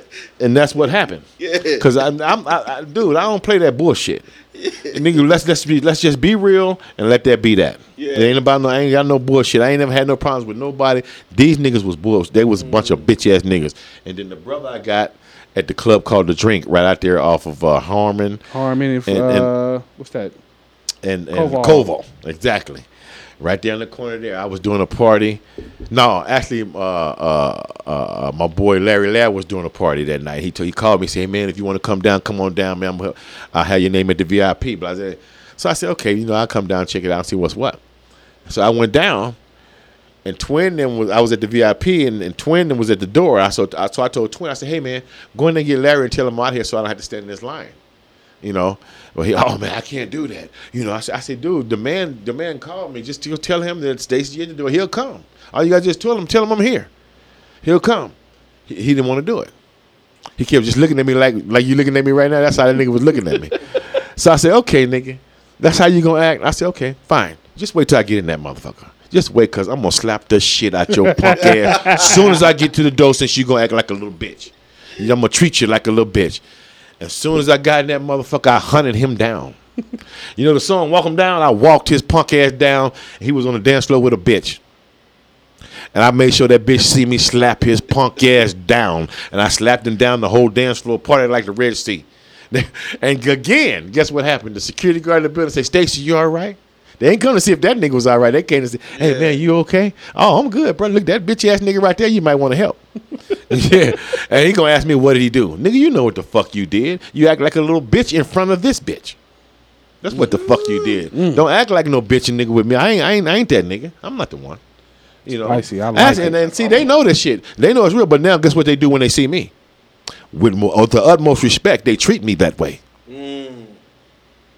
First thing they come and shake me, hey, Stacey, how you doing? Hey, yeah, nigga, yeah, get it right. Yeah. Because, nigga, I will slap the shit out you for no reason. These days, I will slap you for no reason because I don't like you. Plain and simple, they know it. They know it. They know I don't like them because they acted too bougie for all them years, and I let it go for 15 years. I let it go. Smooth C will tell you that. Y'all heard of Smooth C? Yes, sir. I know him as his Craig Knight. Yeah. You know him as Gladys Knight's nephew? That's what everybody know him as Gladys Knight's nephew. I didn't know that. I didn't know that. You didn't know that? Well, now you know, nigga. That's Gladys Knight's nephew. Everybody else know him as Gladys. I don't know how you didn't know that. That's his star. That's his claim to fame. Gladys Knight's nephew. I had no idea. Yeah, that's Gladys Knight's nephew. Bubba Knight's son. One of the pimps. That's his son. Really? Really? You didn't know that? I had no idea. The same nigga I was talking about that was biting them lyrics, that's that nigga. That's Gladys Knight's nephew, Bubba Knight's son. That's who that nigga is. Okay? Oh. That's that nigga. Wow. So and he will tell you about them twin niggas. Because he was with me during all that time they was acting like bitches. He just wasn't with me when I slapped the shit out of them. You see what I'm saying? Because he wasn't in my crew no more then. But when they was acting like that, Smooth C was right there and he saw them niggas acting like that. I had no idea. That's crazy. That's crazy. Yeah, he said, dog, man. So anybody would tell you. Huh? Why she won't help him out Why she won't help him out at the station? Why you won't help him out at the station? What they gonna do? What they gonna do? She can put some money in it. Who? Gladys. Come on, man. Gladys ain't trying to own no radio station. They ain't doing that's a government funded station. First, that's what I'm trying. Radio 88 has always been a government funded radio station. That's why it's public. It's a public radio station. Yeah. If you wanted to go in there and see the books, you can go in there and see the books. You can go in there and say, hey, look, man, my tax dollars pay this shit. I want to see what the fuck y'all doing with the money. And they got to show you. Because it's a public radio station. You pay taxes, don't you? Yeah. Absolutely. Well, thank you.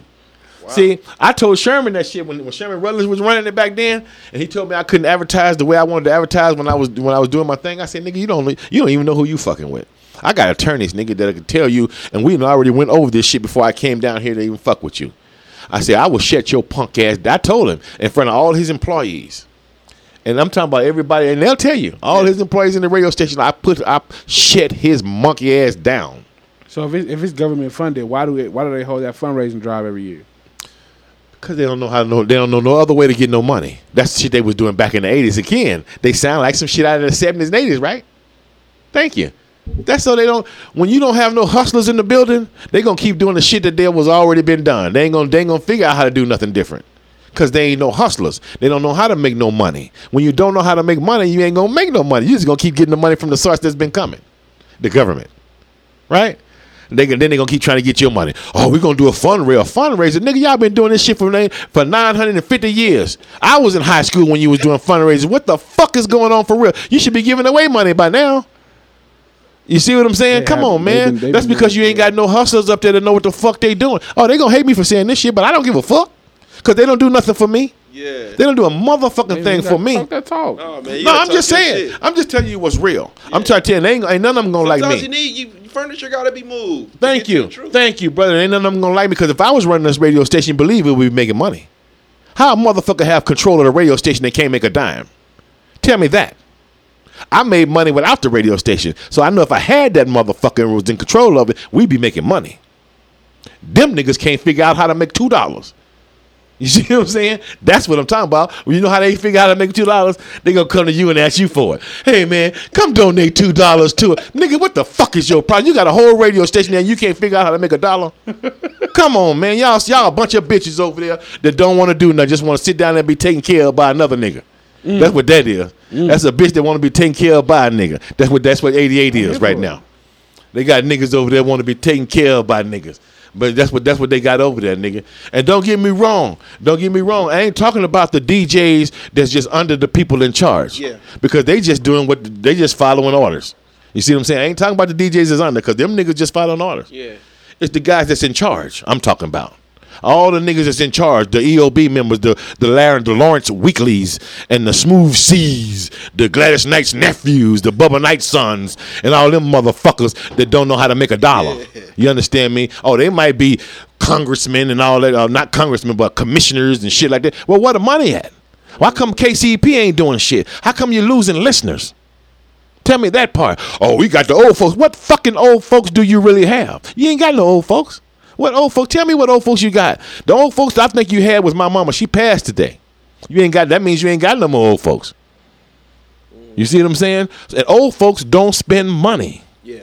You see what I'm saying? Young folks spend money. Yeah. So having old folks, what that's gonna do for you? Not a goddamn thing. Say you gonna do a $5 Friday? Is that see, that's the shit I'm talking about. And guess where that idea came from? Tequila, They were doing Tub Tequila $5 Fridays, and then they moved to the Chrome, one of them joints. Which one is? I don't know which one is. Where they was at one is at the Fiesta. The Fiesta. What was that one? I think that's Tequila, right? Yeah.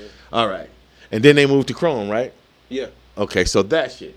I gave them the idea for $5 Fridays. Wow. And this is the funny part about that. I was just fucking around to see if they would take the idea and run with it. That's what's funny. No, I ain't lying to you. I gave the idea to a person. I ain't gonna tell you who that person was. Yeah. He said, "Man, that's a good idea." I said, "I'm gonna tell Smooth C, but I ain't gonna tell him who told me." I said, "No, don't tell him, because if you tell him I told you, the nigga probably ain't gonna want to do it. But just tell him, give him the idea, and see what happened." And I did it just to see if they would run with it, and they ran with it. $5 Friday. Wow. That came from me, nigga. Yeah. Out of mine. That was a couple of years ago. I came up with the idea. So if you had it, what would you do differently? I'm not gonna tell you. Because then they'll be trying to they see this shit right here, then they'll be trying to do what the fuck I got. I got plenty of things I could do with a radio station, nigga, and make money. Yeah. But them niggas don't know nothing about making money. Why they don't know nothing about making money? Because they ain't made nothing in all this time. How long they been in control? Woo, 20 years, 21 years, they niggas ain't made a dime. In 21 years, they still getting money from the government. Still begging that money. Okay, yeah, you can get that money, but why come you can't make money too? Yeah. That's the problem. So with the Hot 97, They pocketing the money, baby. The $2 that they make, they put it in their pocket to go pay their little bills and shit and make. I watch some shit, nigga. Them niggas over there giving themselves awards.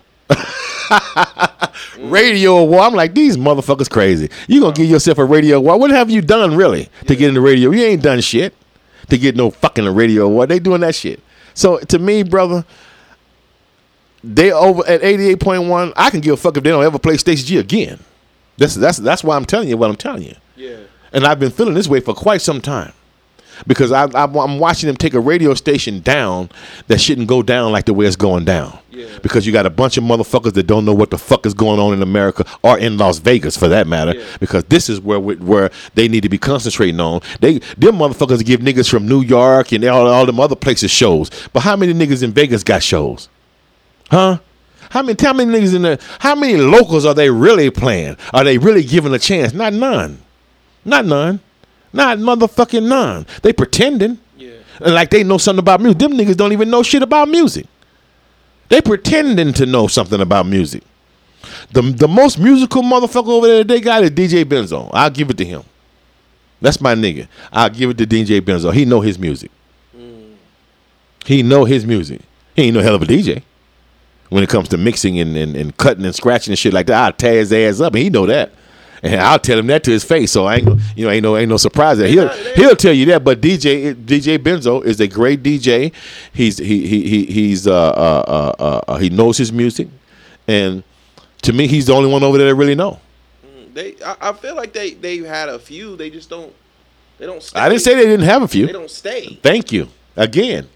I never said they didn't have a few. They had me. Remember? Mm-hmm. So I never said they didn't have a few. They just don't stay. Why would you stay somewhere that you can't grow? Tell me that part. Why would you, if you couldn't grow here, would you stay here? Absolutely not. Thank you. So why would you stay at 88 if you can't grow?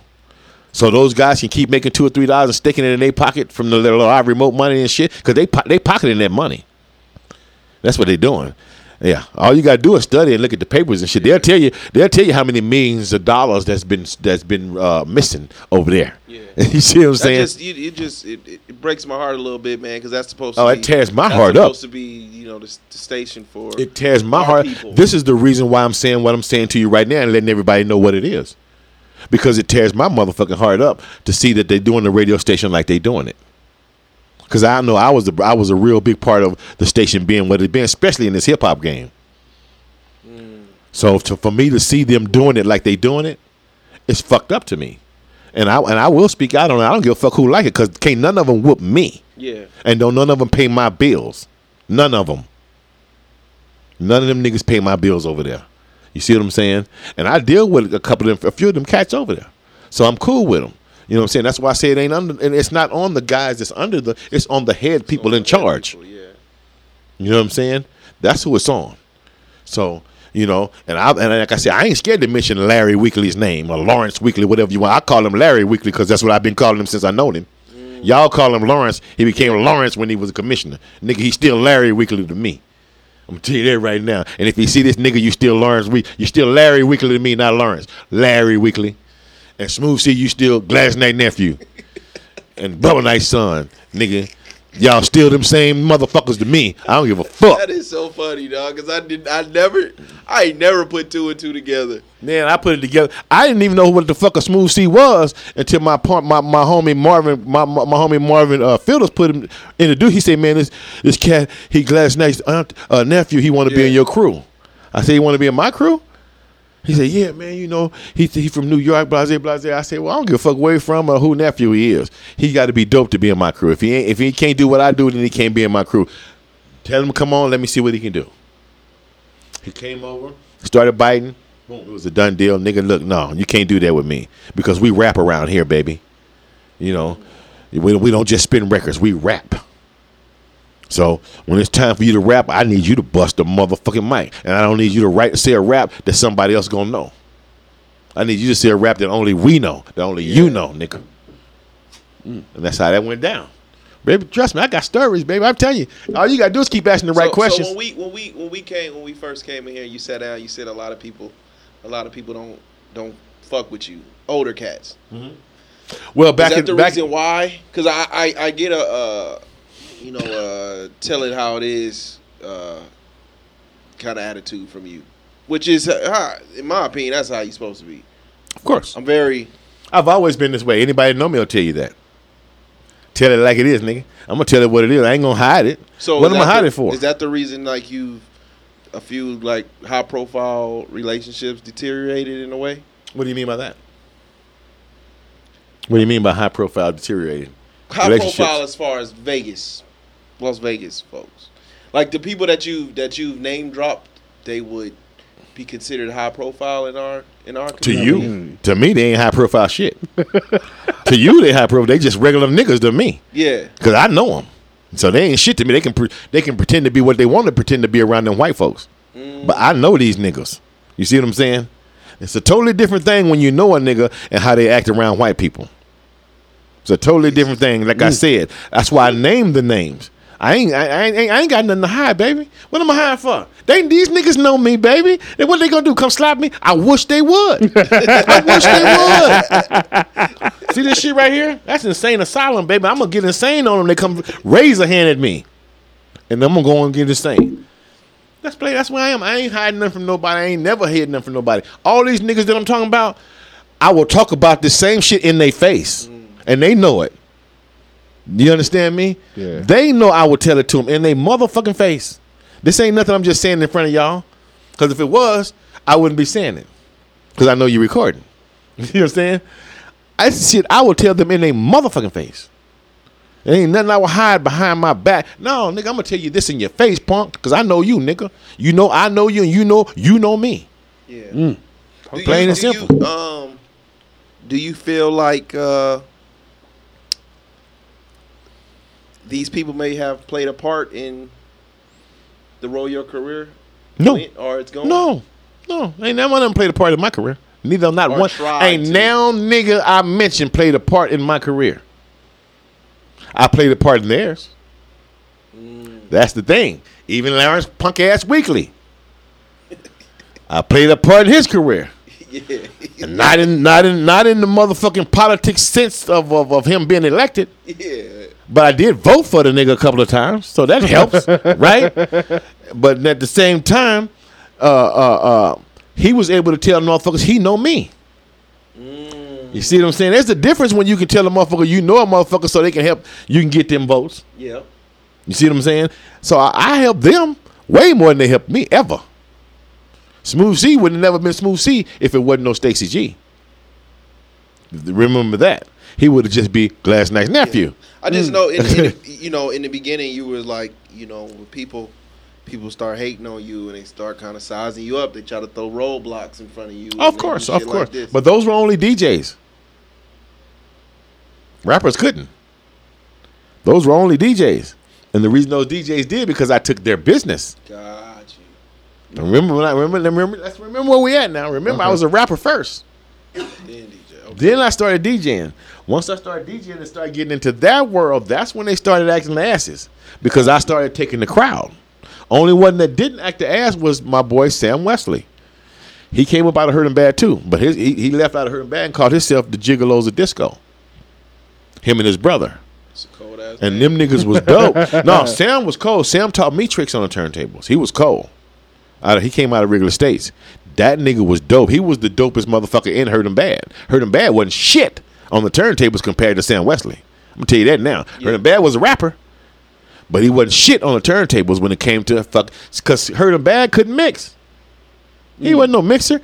See, back in them days, them niggas, you know what they would do? They would talk, play a record, and cut into the next song. That's it.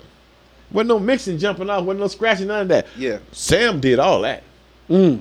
Sam Wesley did all of that. Gigolos of this, that nigga did, and he was staying. When he came out of Regular States, he moved in Delmonico, in my neighborhood, on the back street on Pontiac, with his grandfather. Yeah. And I would go over there, me and him would get to smoking the shit, and that nigga would start showing me trick. He say, Stacey, I'm gonna show you this shit. Don't tell nobody. That's what he's. And that nigga get on there and start doing so. I be like, God damn, look at that, it's dope. And then he showed me the shit, and then I would learn and get better than him. Okay. I go home and practice that shit. Boom. Next time he see me, I be better than him. Yeah. Me and him, we didn't fall out, but we kind of went our separate ways because all of his gigs became my gigs. We never fell out. We still cool to this day.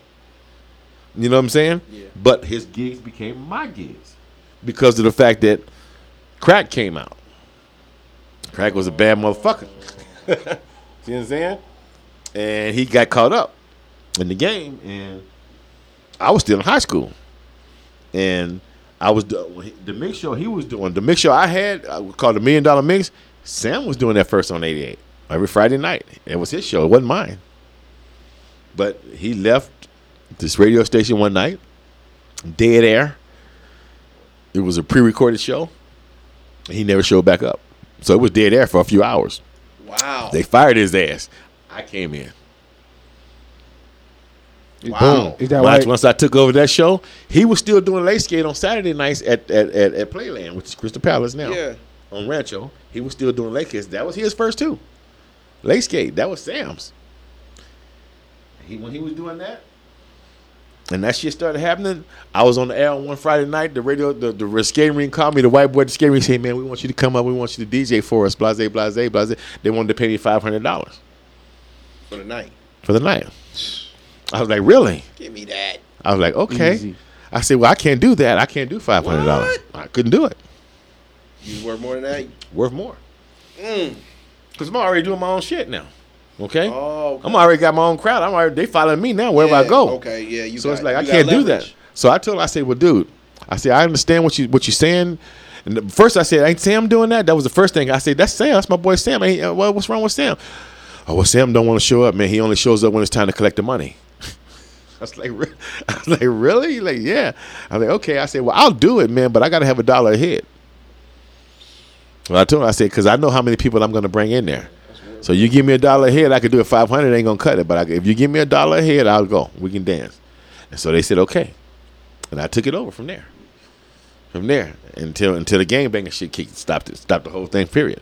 Because I used to do it there, and I went on Boulder Highway. As a matter of fact, the one on Boulder Highway, Floyd Mayweather, I think is buying now, or trying to buy it. Yeah, no, it's his now. It's his now. Yeah. See, and I used to do that. I used to do the one on Boulder Highway too. I used to do all that shit. The late skate, that was me. So is that why he left the radio station with dead air? Because he went to go get a rock? Thank you. Smoking that dope was a cold motherfucker. That's what I'm saying. Who said it first? Rick James. Cocaine is a hell of a drug. Cocaine is a hell of a drug, but that's real. Hey, but Sam was a bad motherfucker. I'm telling you some. Excuse me. I'm telling you some good shit. Sam was a dope ass DJ. Okay. I'm gonna tell you right now. He probably still is. After he got the joint, because he got into some shit and he had a murder charge and all that shit. But I haven't seen him mix. But to this day, but he probably still is a dope ass D. Because like I said, he taught me tricks. Sam Wesley taught me tricks, brother, and that I wouldn't have known if I wouldn't know him. But he didn't teach me how to DJ. My boy Fernando Caesar taught me how to DJ. You know, he was the one. He taught me how, and the first thing he taught me was how to hook up the equipment. He wouldn't teach me how to spin records. He said, "Nigga, if you can't hook it up, you can't play." That was the first thing he said, nigga. So the first thing you need to learn how to do is hook it up. So he taught me how to hook it up. Then once I hook it up, boom, he taught me how to DJ. And what he taught me how to DJ, what he taught me how to do was learn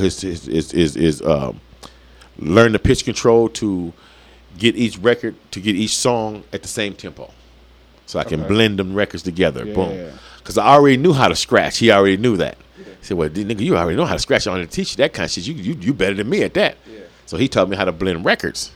Okay. And when he taught me how to do that, it was over from there. And then Sam taught me how to do back cueing. That's what he taught me, those back cueing tricks. And once he taught me that, it was like I started mixing the back cueing with the scratching and the flashing. So it was a triple threat. And then I do that, boom, switch the song, and then get on the mic and start rapping. You see what I'm saying? It was a totally different twist. Ain't nobody doing that today, to this very day. Not in Las Vegas. What was your go-tos? As far as? I know I got their ass now. What was your go-to joints back then? I had so many. LL Cool J, Rock the Bells, Run DMC, Suck MCs. It was so many go-tos back in those days. You could just be like Kumo D, How You Like Me Now, New Jack City with what's the boy New Jack City. Teddy Riley and them cat nigga, all that shit, the New Jack Swing shit. Nigga, it was so many go-tos back in the 80s and 90s to where damn near every song was a party. So you could just boom, be like, oh shit, and all the bitches would be like, hey. So all you hear in the club is hey. So- Like, when you hear that, you know you on the. When you hear hey, it's over. Now I got your ass. Now it's a done deal. So say you DJ and you play a song that you thought was gonna hit and it didn't. What's the next song you playing to be like, okay, I gotta get their asses back to where I just had them. Never had that happen. So you got to talk to another nigga about that one. I never had that shit happen right there. Cause like I was just saying, everything was a banger. Yeah, you couldn't miss Back then, everything was a fucking banger back then, man. Okay. I was the first nigga that played. I introduced Las Vegas to Sir Mix-a-Lot. Nobody had him before me, cause I got his single from him. I was in Seattle with my people, and he was at the park, and he did the song called Square Dance Rap. It was his first joint, and he gave me 2 of them. I brought it back to Vegas and put it on the radio, put that shit in the mix on 88. Everybody was trying to figure out who the fuck that nigga was. Wow. I was like, nigga, that's Sir Mix-a-Lot, nigga, because he hadn't had a major deal or nothing yet. This was before Baby got back and all that shit. Okay. And nigga, I blew Sir Mix-a-Lot up right here. And I was the first motherfucker to bring that nigga. I blew up a lot of records here. Let me ask you, because you brought up the Cool Mo D joint. Mm-hmm. I actually think he won that battle. Me too. Do you? Yes, sir. That's a rarity. Yes, sir. Not me. For me, I'm a lyricist.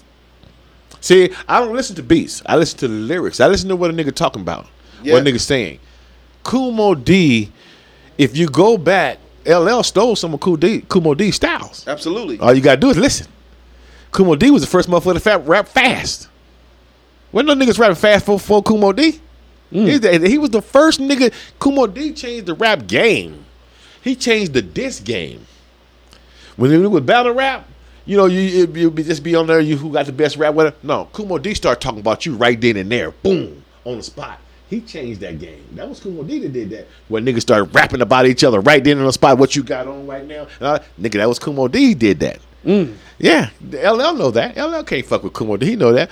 But the LL did it. He did a bad motherfucker with Mama Said Knock You Out. I can't take that nigga because he killed that motherfucker. Mama Said Knock You Out, nigga. You can't get no better than that. You can't. Hey, nigga, LL bad motherfucker too now.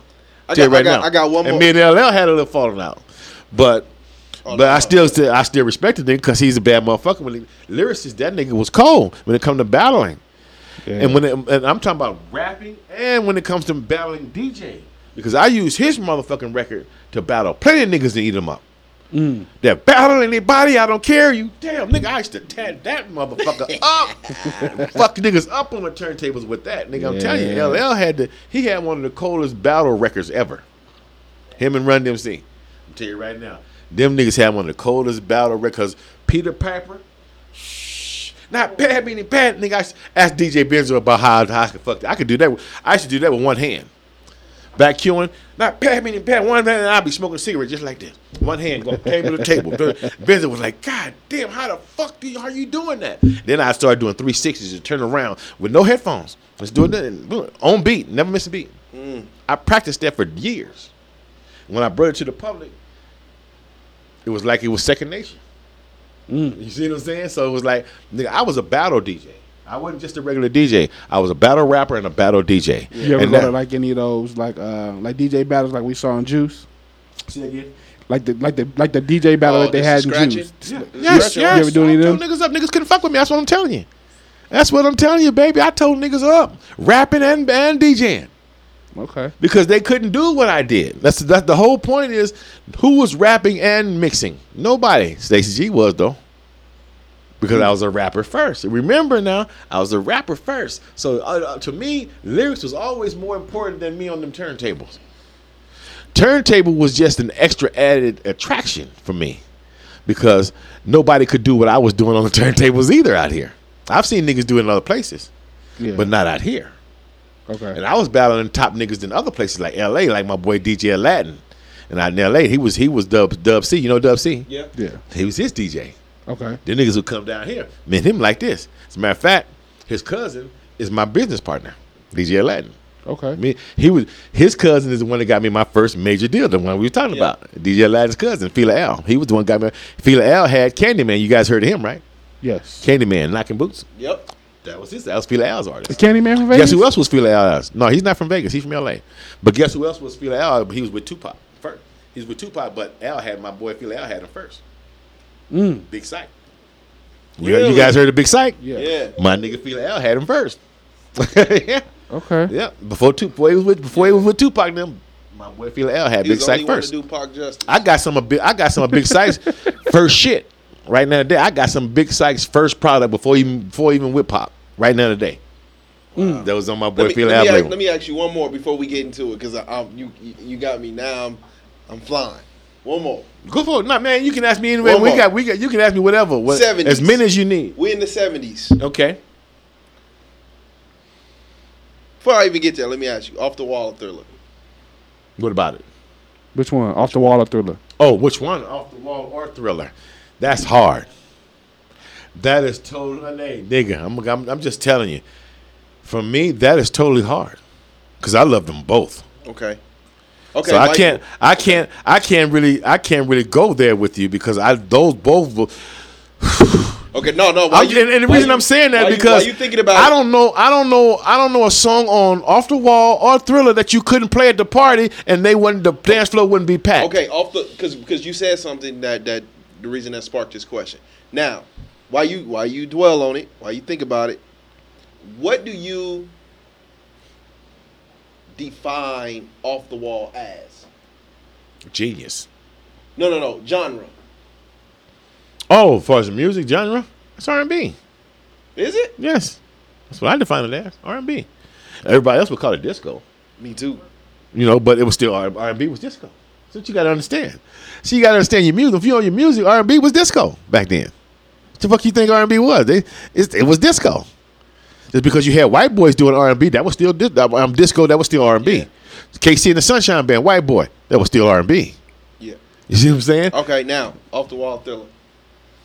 Off the Wall Thriller, I can't go there. I keep trying to tell you, and I'm just being honest with you. Nigga, I met Michael Jackson personally. I've met this brother, and I know he was all the shit they said about him. He was not. He wasn't no pedophile, none of this shit. This was the coolest brother you could ever want to meet. You understand me? And those songs, those records that you're talking about were hits that you had to play at a party on both albums. You had to play them. You wanted your party to kick it, nigga. You better be playing something off the Wall, or you better be playing something off Thriller. If you want to, and it don't make a difference what song it is. Just play something off them motherfuckers. The dance floor gonna be packed. See, that's how I determine that. I can't go other because I go Off the Wall. People will go Off the Wall because it was the first time he left the Jacksons, his brothers.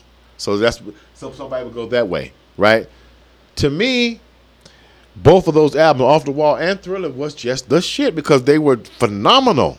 Both of those albums were phenomenal albums, man. You can't take nothing away from either one of them. So I got to go with both of them. I can't split those up. Now I can split them up from his other shit, but I can't split those two up. I would never be able to do that because I know as a DJ, at the time those times were hot, I had to play everything. You don't think Bad? You don't think you would put Bad in that same class with No. them two? I wouldn't put Bad there. Mm. No, I wouldn't put Bad there.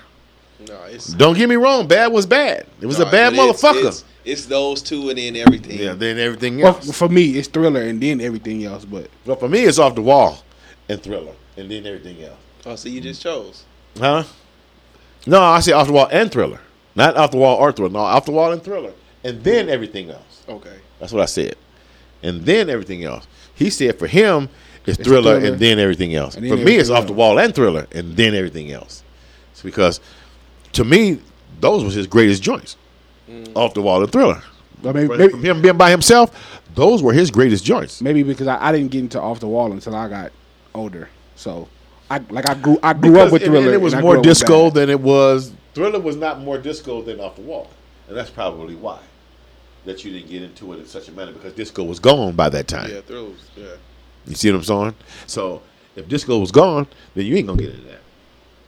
You gonna get into more what you accustomed to hearing. I grew up with Mike. I'm a Michael Jackson fan from the womb. Okay. But I didn't get off the wall. I didn't get off the wall. I came into. Okay, well let me ask you this: you're a Michael Jackson fan from the womb. Absolutely. So what do you think about Rocket Robin? I mean, I like it for what it is. It's not that I would go to and play. Like he. See, that's the difference. See, that's something I would go to and play. I think when you talk about young like preteen Mike, when he was with his brothers. That's what I'm talking about. When he was with his brother. See, those are songs I would go back and play because I know those were hits. Some of it, I know they were hits. I wouldn't. No, but I was living then, so I know how they took effect on the world. Those songs that song I just named, yeah, songs like that, Ben and all that. When this nigga did a song about a rat. Yeah, he was singing to an evil rat. I think but the song was popular. It was a hit. The only one I would how really many niggas you know can make a song about a rat and it be a hit? A rat, nigga, a rodent. Not many. And it'd be a hit. An evil rat at that. the only one I would really go to preteen Mike is probably I Want to Be Where You Are. I could throw that on and be good. Okay. See? The rest, I mean, maybe the Christmas album, maybe some of the Christmas songs, but like Jackson 5. It's only hard. Dancing Machine. I think if it comes on. Dancing, that was my shit right there. Dancing Machine. If it comes on, I may. Ask some of your folks about that. Your older folks about Dancing Machine, nigga. Everybody was doing it. Hey, that was the shit. The question I started to ask myself. That's that lately, robot boy back in the day. That's when the robot. Yeah. The question I started to ask myself lately, maybe the last week or so, about Michael Jackson is Michael Jackson without video? Because Dancing Machine is a great song. Dancing Machine is a great song, but the imagery of Dancing Machine sets it, makes it what it is. Now, Thriller's a good song, but Thriller without the video. But I'm talking about, but overall, to me, his albums are the epitome of the sound at that time. So when you talk about disco or R&B, it was off the wall. Then when you get to the popular pop music, Thriller. When you talk about New Jack Swing, we don't get into them joints. We don't put dangerous. We don't put dangerous. I don't think we put dangerous. But it can be the sound of New Jack Swing though. It can be. Bad is when he started to infuse rock into. Well, dangerous was the sound of New Jack Swing because that's Teddy Riley. Teddy Riley produced that one. I just for me when I think about it, Thriller is what Thriller is because you had the Thriller. Well, that was the Thriller video. No, you had 9 smashes. Do you listen to Thriller all year round without the video playing in your head? I don't even. You could take Thriller off of Thriller when it first came out. Yes. See, that's what you're not understanding. When Thriller first came out, the video wasn't there. You heard the song. It wasn't too far afterwards. I didn't say it was too far, but you heard the song. The song had already blew up. Okay. You see what I'm saying? And then all of a sudden you see this video. It's like, oh shit, god damn, this motherfucker just did this nigga just. It was a minute. Is this 100 video? It was a miniature film. It was 9 minutes. Thank you. But so I love Billie Jean, but the image of Billie Jean when he's walking down the road with the tiles lighting up beneath his feet. But see, now guess who did that? And see, that's what changed. See, you got to understand what Michael Jackson did back then, what he was doing. He changed the whole game of the music industry. Why? Because today, music ain't shit without visual, is it? No, it's not. You can have a song and be hiding the motherfucker, but if you don't see the video and you ain't like it, it ain't shit to you, is it? You go to Billie Jean. When I think of Billie Jean, I don't even think of the music video. I do. Think of Motown 25. That too. Thank you. That's imagery. That's imagery, Thank though. you. When you think of Smooth Criminal, you're not thinking of Smooth Criminal just a now, song. Again, you think of it. But you don't think of that. But here's again, what he just. Did you hear what he just said? Motown 25. But not just what happened before Motown 25. Before that night, the song was already hot. It was already blew up. He was already the hottest shit going. All he did was add it to the attraction when he moonwalked. When that nigga decided to moonwalk, so that just fucked up and made it even that much more bigger. That's all that did. But it was already the shit before he moonwalked. Before that show he saw. I'm saying does it hold the place in music history that it does without the visuals? Bro, he did. What's his name? He put Alex yes, he did. Song, yes, bro. he did. The man on the song talking. You ever heard of Rockwell? Yes. You heard of Rockwell? Yes. What's the song? Always feel love. Thank you. Guess that song wouldn't have been shit without Michael Jackson on the hook. That wouldn't have been. You wouldn't even think about that song if Michael Jackson wasn't on that hook. Michael almost say. You see what I'm saying? And Mike on the hook. I always feel like, and that's it. But that song wouldn't have been shit without Michael Jackson on the hook. I agree with that. I just in my mind I'm like the visual helped put Mike in a place that nobody's. Well, of course, it did that with everybody. Name an artist today that the visual didn't help. Name an artist right now today that the visual didn't help. But it wasn't like the videos. The videos were premiered with the songs. The songs are already smashed. Exactly. That's what I'm trying to explain to him. I'm not saying they weren't hit records. I'm saying the videos put Michael Jackson in a different. What happened was the video gave Michael Jackson that worldwide stardom. That's what I'm saying. Is Michael Jackson still the Michael Jackson we hold him as without the visual? Because to me, if you're having a conversation strictly on music, I think R. Kelly is who he is with no visuals. The world follows America's music. The world does, not just wholeheartedly. I believe that. Yeah, the world follows American music. So yes, but R. Kelly without a single visual is who he is musically without a single. That's visual. not true. You don't think so? No, I know so. What visual? I'm finna tell you. Okay. All you gotta do. Other than Trapped in the Closet, I can't think of a thing. I'm gonna explain to you right now who R. Kelly stole. Aaron Hall. Thank you. I ain't even got to say. He said it. How R. Kelly stole Aaron Hall. His whole image. We had this conversation. He stole his whole image before R. Kelly even came out with public announcement. Aaron Hall was the man. He stole that whole look, the whole sound, the whole everything Aaron Hall was doing. R. Kelly initially, even the new Jack Swing sound he stole from Teddy Riley initially. But that by the time R. Kelly got the album too, he wasn't the same R. But Kelly. But listen to me. I'm not saying R. Kelly's not a genius. What you got to understand that. Okay. You asking me how he came about. No. That wasn't the question. If he wouldn't have stole somebody else's look and sound, he wouldn't be R. Kelly today. And that was Teddy Riley and Aaron Hall. He stole that whole sound and look. That may be how he got his foot in the door. But I'm just saying. R. Kelly's musical legacy is what it is. And that's what I'm trying to tell you. Don't get me wrong. R. Kelly's a genius. He's a musical fucking genius. This dude, because Teddy Riley wouldn't have came up with I Believe I Can Fly. None of them niggas wouldn't have came up. That's R. Kelly all day. You see what I'm saying?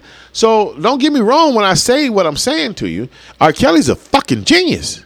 He's I don't give a fuck what they say about what he doing, all that shit he doing with these kids, whatever. That fuck, hey nigga, that's on you. You got to figure that shit out. But musically, he's a genius. Absolutely, he's a fucking genius. But he still wouldn't have been R. Kelly if he took the identity of Aaron Hall and the sound of Teddy Riley. You can't say it was his because that's the only reason. That's the only reason people paid attention to him. You got to remember. Was huge. Yeah, you got to remember. I was a DJ at that point in time. I was DJing at that time, so I remember how he came about. He just had the same sound and the look as Teddy and Aaron Hall, so he was able to slide right on in without anybody saying, "Oh, this nigga done took somebody else's look." Nobody wasn't saying that. They was just letting him come on in, let him do his thing, and then once he got in, he was able to go ahead and do him. See, there's a difference between getting in and continuing to do somebody else. He got in, and then he was able to turn around and do R. Kelly. He got in at the image of somebody else. But once he got in and people accepted him, he turned around and started being R. Kelly. Okay. So for me as an individual, when you think of Thriller, the video is synonymous with the imagery. When you think of Billie Jean, like you said, the CBS 25 anniversary of Motown is synonymous with that song. Is there a song other than Trapped in the Closet where the video is synonymous with R. Kelly's music? Because I don't think so. So the music stands on its own. Michael Jackson has a lot of songs where the imagery is just as powerful as the song. Thriller, Billie Jean. Hits. Yeah, but see what you got again. Those are the songs you go to, right? Again, what we're going through. Thriller was an album full of hits. Again, what you're going exactly, and again, what I was saying there. How many songs on Thriller had a music video? Most of them. And again, those songs were hits before they became videos. He didn't just make a video of those songs, they became hits. No, they were hits before he did the videos. You see, that's the whole point of that. Back then it was totally different from the way they're doing things. Then when Michael Jackson put that shit out, the hits were there before they became the video. They were already the hits. Let me see something. We sorry, we googling right now. We getting to this spot. We gotta start googling. Google, these. baby, Google. Do what you got to do. 3 songs on there three out of the 9 Do what you songs gotta do. had a music video. Want to be starting something? The Girl Is Mine, 4, Thriller, 4. Beat It, The Billie Girl Is Jean. Mine? Oh, Yeah. that was with Paul McCartney. With Paul McCartney. He had 4 of them. He had 4 of them. He had a bunch of them to have videos, but the songs were hot first. Thriller, Beat It, and Billie Jean. Yeah. PYT didn't have a video. Yeah. PYT. They had a video of the PYT. PYT didn't have a video. PYT, Human Nature, The Lady in My Life. And Come those on, were all, man. and those were all hits. All of them.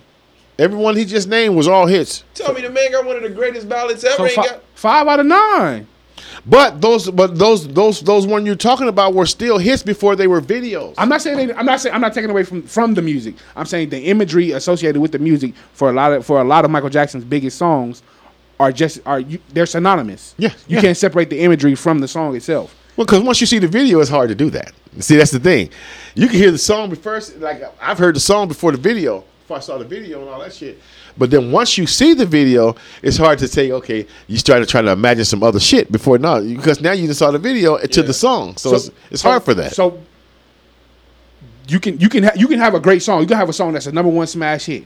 But if you have an amazing visual to go along with that comes along, you can make it even bigger. There you go. You can make it even bigger. that's credit to his genius. I'm not taking away from his genius. I'm just saying without the visual for some of these songs, would Michael Jackson? But that's what. Okay, let me ask you That's something. what the majority of the songs today, though. Is without the visual, with the majority of the songs, you probably wouldn't even like a lot of them. Yeah. Okay, let me ask you this then: Is Down Low considered one of the best songs in his catalog without that video? I think so. Do you know how fucking crazy that video was? It had Ron Isley on it. That was huge. Killed his girl. I'm not saying the video wasn't. I'm not saying, but you can't tell me that I Believe I Can Fly ain't I Believe I Can Fly without the video. I Believe I Can Fly is not I Believe I Can Fly without Space Jam. I think it is. Boy, you crazy as a motherfucker. I think it is. You are sick. Is there a video for Step in the Name of Love? Because you're going to hear Step in the Name of Love in every black event you go to. Okay, that's one. But I'm saying, though, you're telling me that Michael Jackson's his music is synonymous because that's a step song. With his Step in the Name of Love is a step song. A lot of them.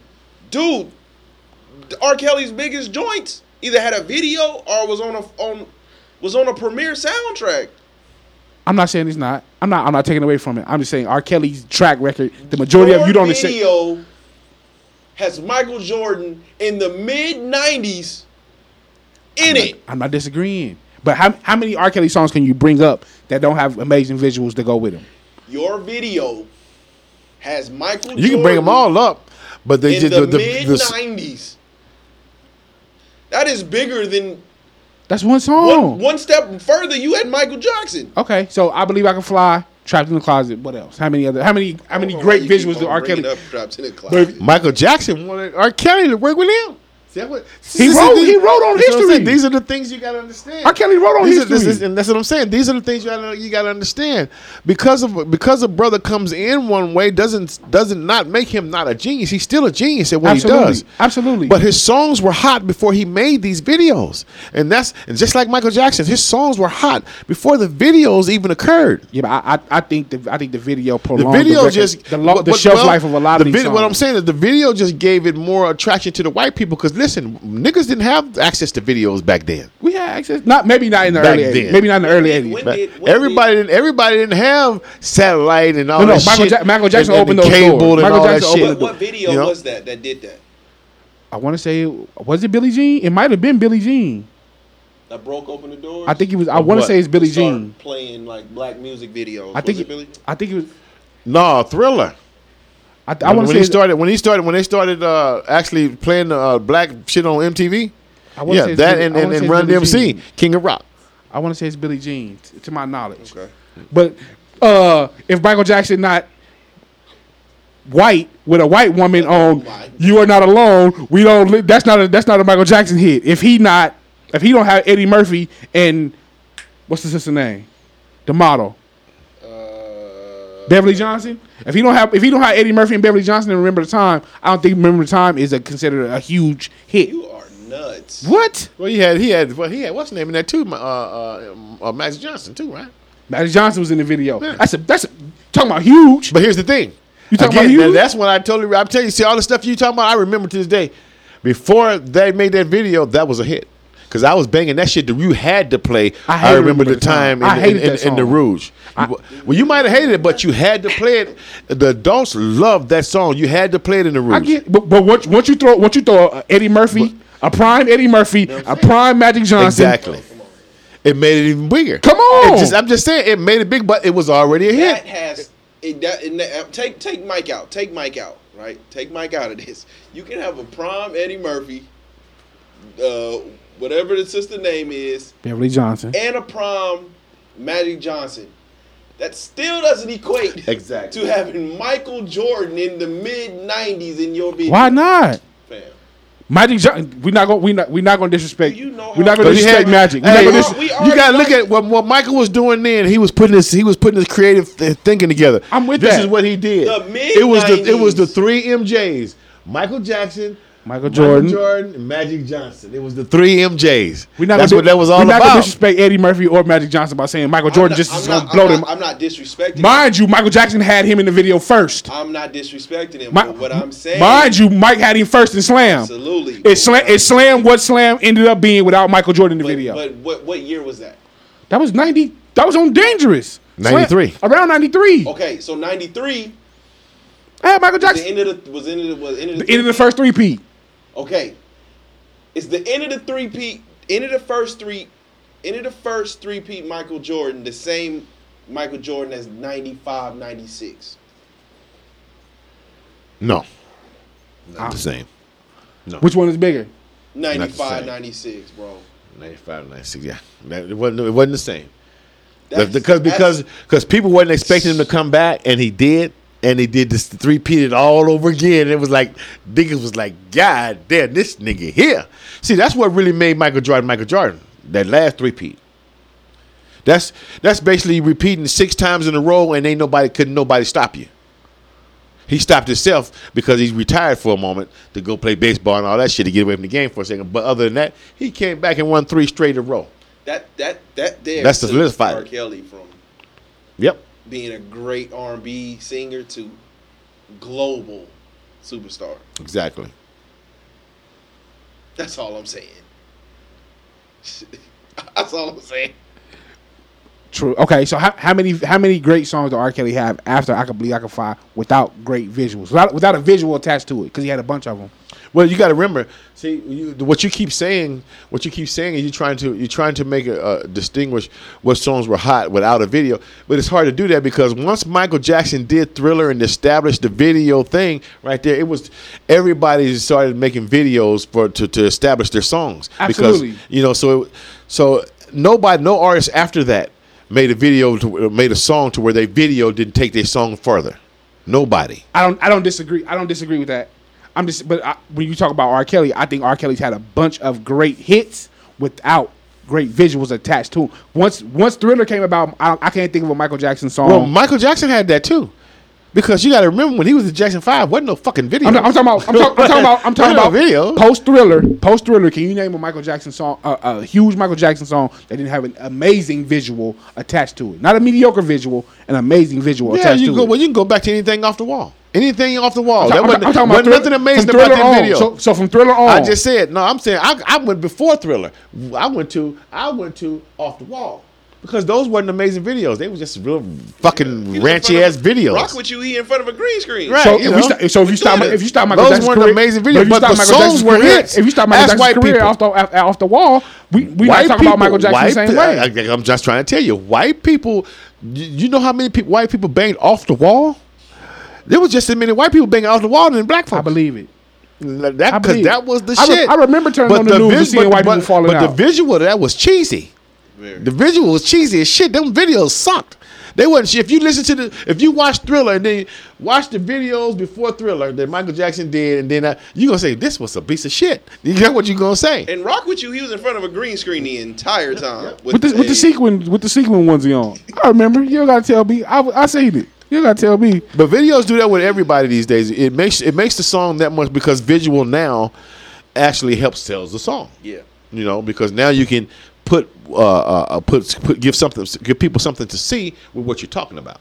Okay. I just believe in R. Kelly's case that's not the case, because I think R. Kelly's had a bunch of hit songs you're entitled to that. without great visuals. You're entitled to that. You're entitled to that. That's not to take away from Mike, because again, I'm a Mike fan from day one. Yeah. Hey, I'm all the way through Invincible. All the way through But Invincible. I'm a Mike fan before I'm an R. Kelly fan. So I'm playing I'm simple. with you. R. Kelly had what R. Kelly did, what Mike didn't do, was evolve with the people. Meaning, there was a long drop off with Mike. It really wasn't ever a drop off with R. Kelly. And if he wasn't releasing an album, he was on the hottest artist songs. So he stayed with the time. Well, it wasn't a drop off from Michael Jackson either until he got older. Once he got into his 50s, of course you're going. But you got to remember, before that, shit, he was the hottest thing. He was the hottest thing going from the Jackson 5 all the way up until his late albums by himself. Shit, from History to Invincible was a good decade or so? No, like 6 years. Longer than that. Like 6 years. He had Michael Jackson had hits. History came out in like 94, Was that 95. a full album? It was a two. So the first one was like a greatest hits. The second one was original music. Right. That's what R. Kelly wrote on the second half, which had Earth Song, and They Don't Really Care About Us. And then he tried the Blood on the Wall. If you listen to that, They Don't Really Care About Us. Now, Blood on the Dance Floor, motherfuckers really need to listen to the lyrics on that. He talking some shit, and he went in and changed some lyrics because he dropped the J word. Yeah, because that's real shit he was talking about. Right? He was talking about all them record execs and shit about that, and then white folks on that. Yeah, they tried to get him up out of here. That's why they was trying to get him out of here, because he started going against the grain. Michael Jackson started going against the grain on a lot of that shit. So we talking about greatest. We talking about hits now, right? Mm-hmm. How do you feel? All these years later, how do you feel about All You Can See Is My Dust? I feel good about it. I did that. The funny part about that song is the music. We was just coming off a tour. We was coming back from Alabama. I was on the plane when I did the music on a little drum machine, on a Boss drum machine. That whole song was done on that little machine. And we was flying back, and I was on the plane, and I was sitting there with the headphones on, and I was coming up with the shit and putting it together. And by the time we landed, the song was done. So it was the music part was done. So when I got back to the studio, I just started writing the lyrics. And once I laid the lyrics down, and boom, I sat back and I listened to it, and then I let one of my partners hear. I said, "What you think about this?" He said, "Man," he said, "That's the beat you was doing on the plane." I said, "Yeah, that's the beat I did." And I just finished writing the lyrics. He said, "Nigga, that shit is dope." I was like, "Really? You like that?" So after that, I let a few more people hear it, and I didn't tell them who it was or nothing like that. I was just playing the shit, and they was just vibing to it, like, "Man, that shit dope. Who the fuck is that?" Then I told them, "Oh, like, God damn, nigga, that shit's dope." So I'm like, "Okay, well, cool." Once I got that confirmed, I went on and started putting the shit together, the rest of the album, and I did that because I had a deal with a label called Smooth Sailing at the time, and I signed a 1.5-year contract with them, and the product I gave them was already ready to go. All they had to do was put it out and promote it, and I gave them 6 months to do that. That was stipulated in the contract. I said, "Y'all got 6 months to do this and do that," and they never put it out. They never put this. The album was called Secret Indictment. They never put the motherfucker out, and so I never said nothing to them about it, because I knew we were on a contract. So if I don't do nothing within a year, they got to pay me anyway just for sitting on me, because I was signed exclusively to them. And when that happened, I put the shit. I said, "Well, fuck it. Since they're not gonna do nothing with me, I'm gonna go ahead and start on a new album, and then I'll let them know that they owe me money, and I'm not comfortable with them no more. I don't want to be with them no more." So I finished that album, the Desert Storm album, and then I went to them and told them, "Okay, I'm done with y'all. I got another album I'm finna get ready to put out, and I'm not fucking with y'all no more. Y'all owe me money. I want my money. Pay me my money, or I'm gonna have my attorney." So I had to get my attorney and get on them, and they had to pay me $100,000 just for me sitting there all that time, just to sit. Yeah. Just me sitting right there. I said, "Well, that's on y'all, because I told you, I gave you finished product. All you had to do was put it out and promote it. Yeah. That's all you had to do. You wanted me to hold on so you could promote this other artist. The artist's name was Teardrop. They was trying to promote this guy because they produced him, they managed him, and everything about it. They did everything, so they get all the money from him. With me, they don't get all the money because I did the producing and I did everything, so I got all the publishing. Yeah. So I told them, well, if you want publishing, then we got to come up with some kind of deal. And the deal I want from you guys is I want to make sure that you're gonna do all the street promotion, radio promotion, TV promotion, every promotion that is to happen. You're gonna pay for that, and then you can get part of this publishing, but you ain't gonna get 50%. You'll get 25% because you didn't do shit. Yeah. You didn't produce nothing. You didn't write nothing. So why would you get anything publishing wise other than record sales? You know, they don't want you to have that knowledge. See, this I had too much knowledge for them, and they don't like you having that kind of knowledge. You know, and that's the knowledge that everybody needs to know in this game. You can't just be the artist; you got to know the business. And Right. when I hit them like that, they had no choice but to pay me, and I still left. And then that's when I put out All You Can See Is My Dust. See, people think All You Can See. That's when I asked you earlier, which song do you think that I had the major deal out? Because people think it was All You Can See Is My Dust. No, that was my money that did that. That wasn't the major deal. That was my money that did All You Can See Is My Dust. So when did you the know major deal was 1989 One Man Riot. That's when I had the major deal. So when did you know you had a pretty undeniable smash on your hands? Like, this the one. The radio station called me, and they said, "Hey, man." 88. Yeah, they called me. They said, "Hey, man, we hear you guys. Everybody calling up here about this new song you got, man. What the fuck is going on? How come you haven't brought it to us yet?" My boy LC called me and said that. I said, "Well, man, I've been doing street promotion." Love Captain. Yeah, exactly. Love Captain. I said, "Man, I've been doing street promotion, so I haven't really had time to come up there and bring it to you yet. But believe me, it's coming. I just been trying to get it out on the street first, because you know how I operate. I take care of the street before I take care of anybody, because I want to see what the streets think first. You know." So I was doing my street promotion, and then it was blowing up. And when he called me, I said, "Okay, man, I'll see you tomorrow. I'll bring it up there. You have it. Boom, y'all can start playing it. Do what you got to do." Bam. And then from there it was. And there it was. Then I started doing shows. Next thing you know, I'm on tour with Snoop Dogg and E40, Too Short, and all these cats. I'm like, God damn, okay. So we doing all right. Yeah. You know? And the best part about that is Las Vegas, when you're in your hometown, they don't really show you the love that other places show you. Like when you go on tour and shit like that, and you travel to these different cities and states, they treat you just like you was a Snoop Dogg or Dr. Dre or Mystical or goddamn Drake or somebody. Like, they treat you the same way. They don't treat you no differently. Yeah. You know, because you're out there on the same stage as these people. You know what I'm saying? So they treat you like they don't have a reason to hate on you, because they don't know you from Timbuktu. So they have no reason to hate. But a lot of cats here, they will hate on you because this is your hometown. I didn't have that problem. Only from a few haters. And like I said, you're going to always have a few haters. But Las Vegas embraced me right away. I can say that. I can honestly say I was embraced by the majority of Las Vegas. A lot of rappers weren't. But I was embraced by the majority of Las Vegas because I promoted myself. Like I said, I pushed myself out. I put my own money behind me to promote me. Yeah. And I let them go out and kick it on the strip with me. Come on, we finna go on the strip. We finna kick it. Y'all come on. It's only gonna be $5 a head. Come on, let's go do this. And boom. They was following me everywhere I went. That's the key. Promote yourself. Don't wait for these white folks to put you in a hotel in the club. Fuck that shit. You go put your own party up out on the strip and do your own thing, and you take some of their money. Then they'll start paying attention.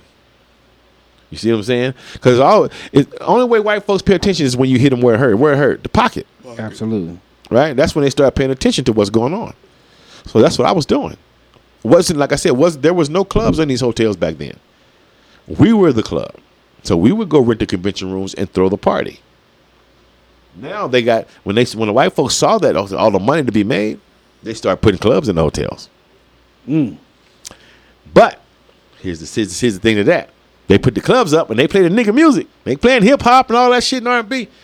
Unless there's too many niggas coming now. Then they'll start playing that rhythmic bullshit that you don't really want to hear. Yeah. Just to get rid of some of the niggas. Yep, there you go. They start doing that shit just to get rid of some of the niggas. That's what they do. See, they don't think we know about that shit. We know what the fuck they doing. You know what I'm saying? But you ain't gonna go in there as a DJ. You could be the hottest DJ, but they ain't gonna pay you in there unless you got some white on your skin, or you yellow, or you red. But looking black and brown like me, they ain't gonna let you in there. So you got to put yourself in there. And that's what I did. The white boys was in there easily. You know what I did? I found me a white boy, let him go. Nigga, go get. I need this room over here. Go to this hotel. Give me this room. Boom, boom. You be my representative. He went right in there and got me that room. Bam, bam, bam, boom. Come out. I'm the motherfucker they doing business with at the end of the day. But I'm gonna send the white boy in there to represent. You see what I'm saying? Oh, it's ways to do things, but you just gotta know how to do things. You know what I'm saying? If you want to do what you really want to do. Yeah. But a lot of these cats back then, in my game, they were spending more of their money on tennis shoes and cars and rims and shit like that instead of promoting themselves. Me, I ain't never been in the jury. I ain't never been into fucking cars, none of that shit. I ain't never been in the rims. Only thing I ever done to a car was put a system in that shit so I can have my music and keep it pushing. Tint the windows, that's it. I ain't never put no rims on a car. I ain't never low rided, none of that bullshit, because I ain't into that. It can't do nothing for me. Right. Give me the money. All the other shit you can keep, just give me the motherfucking money. I bet you I can show you some shit with this money. You see what I'm saying? Yeah. So, me, I took all my money and promoted me. That's how you heard of me. That's how you heard of me. Because I was putting my money into me. Okay. That's how you heard of All You Can See Is My Dust, because I promoted that shit with my own money. I didn't go to no I was the record company. Insane Asylum Records, we promoted that shit. And my boy from L.A. I was promoting here. He's promoting in L.A. He's here, my boy Phil. And that's how, because it's always a team. Yeah. Nobody can do nothing by themselves. That's what a lot of the artists have here. They have a problem. They think they can do it all by themselves. That's what I've been noticing too about a lot of the young artists here. Everybody's the producer. They're the rapper. They're the record company. They're the this. And everybody can't do that. Some people can, but everybody can't. Some people are just artists. Some people are just producers. And today's producers aren't really producers. A lot of them, they're just computer programmers. They're just pushing buttons. How many can really play keyboards? How many, you know what I'm saying? How many can really play an instrument and really produce? They're just, anybody can push a button and let that tune do what it's doing. Anybody can do that. A 2-year-old can do that. So you're basically a computer programmer. It's two different things and you'll hear it. All you have to do is listen to certain songs. You'll say, "Damn, have you ever listened to what's the old boy name? What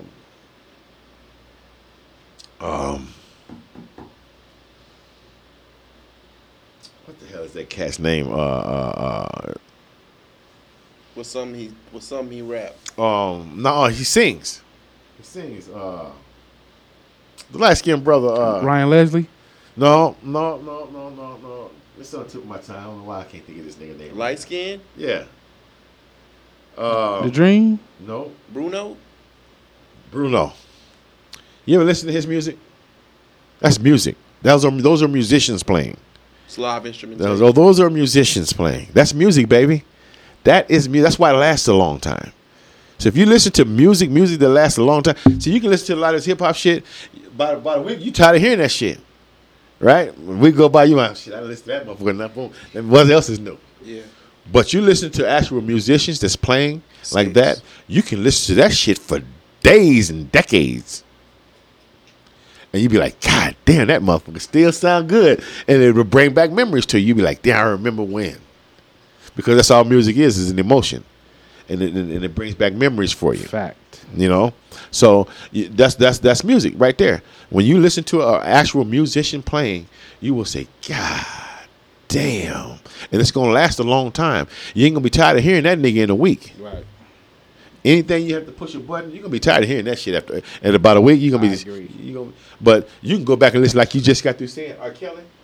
You can go back and listen to R. Kelly like a month, because that was musicianship. When was the last time you heard somebody out here that gave you that feeling? Well, musicianship, or although shit is here to stay. As far as what hip hop or just music period? Music period. Out here in Vegas. When I first heard the Soul Connection, that band I was telling you that was a long time ago. When I first heard the Soul Connection, that was doing the music for Hurt 'Em Bad. Okay, so when I heard those first guys, because those guys were so good, I would say, God, they made me want to do music. Yeah, you know what I mean? Because they were just that good. Yeah, and I say, okay, well. Until this shit is here to stay. This is a Vegas, because that's a Vegas group. This is a Vegas thing. These guys didn't come from nowhere else. This was straight Vegas. Yeah. So and they were one of the tightest bands you could ever hear here. So the conversation that we've been having for the last couple of weeks is surrounded about local hip hop and why have no one blew up, so to speak, right? Uh-huh. And then there was something you said that really stuck out. I guess it was somebody from Run DMC said like, I'm gonna make sure nobody from here ever blows up. Right.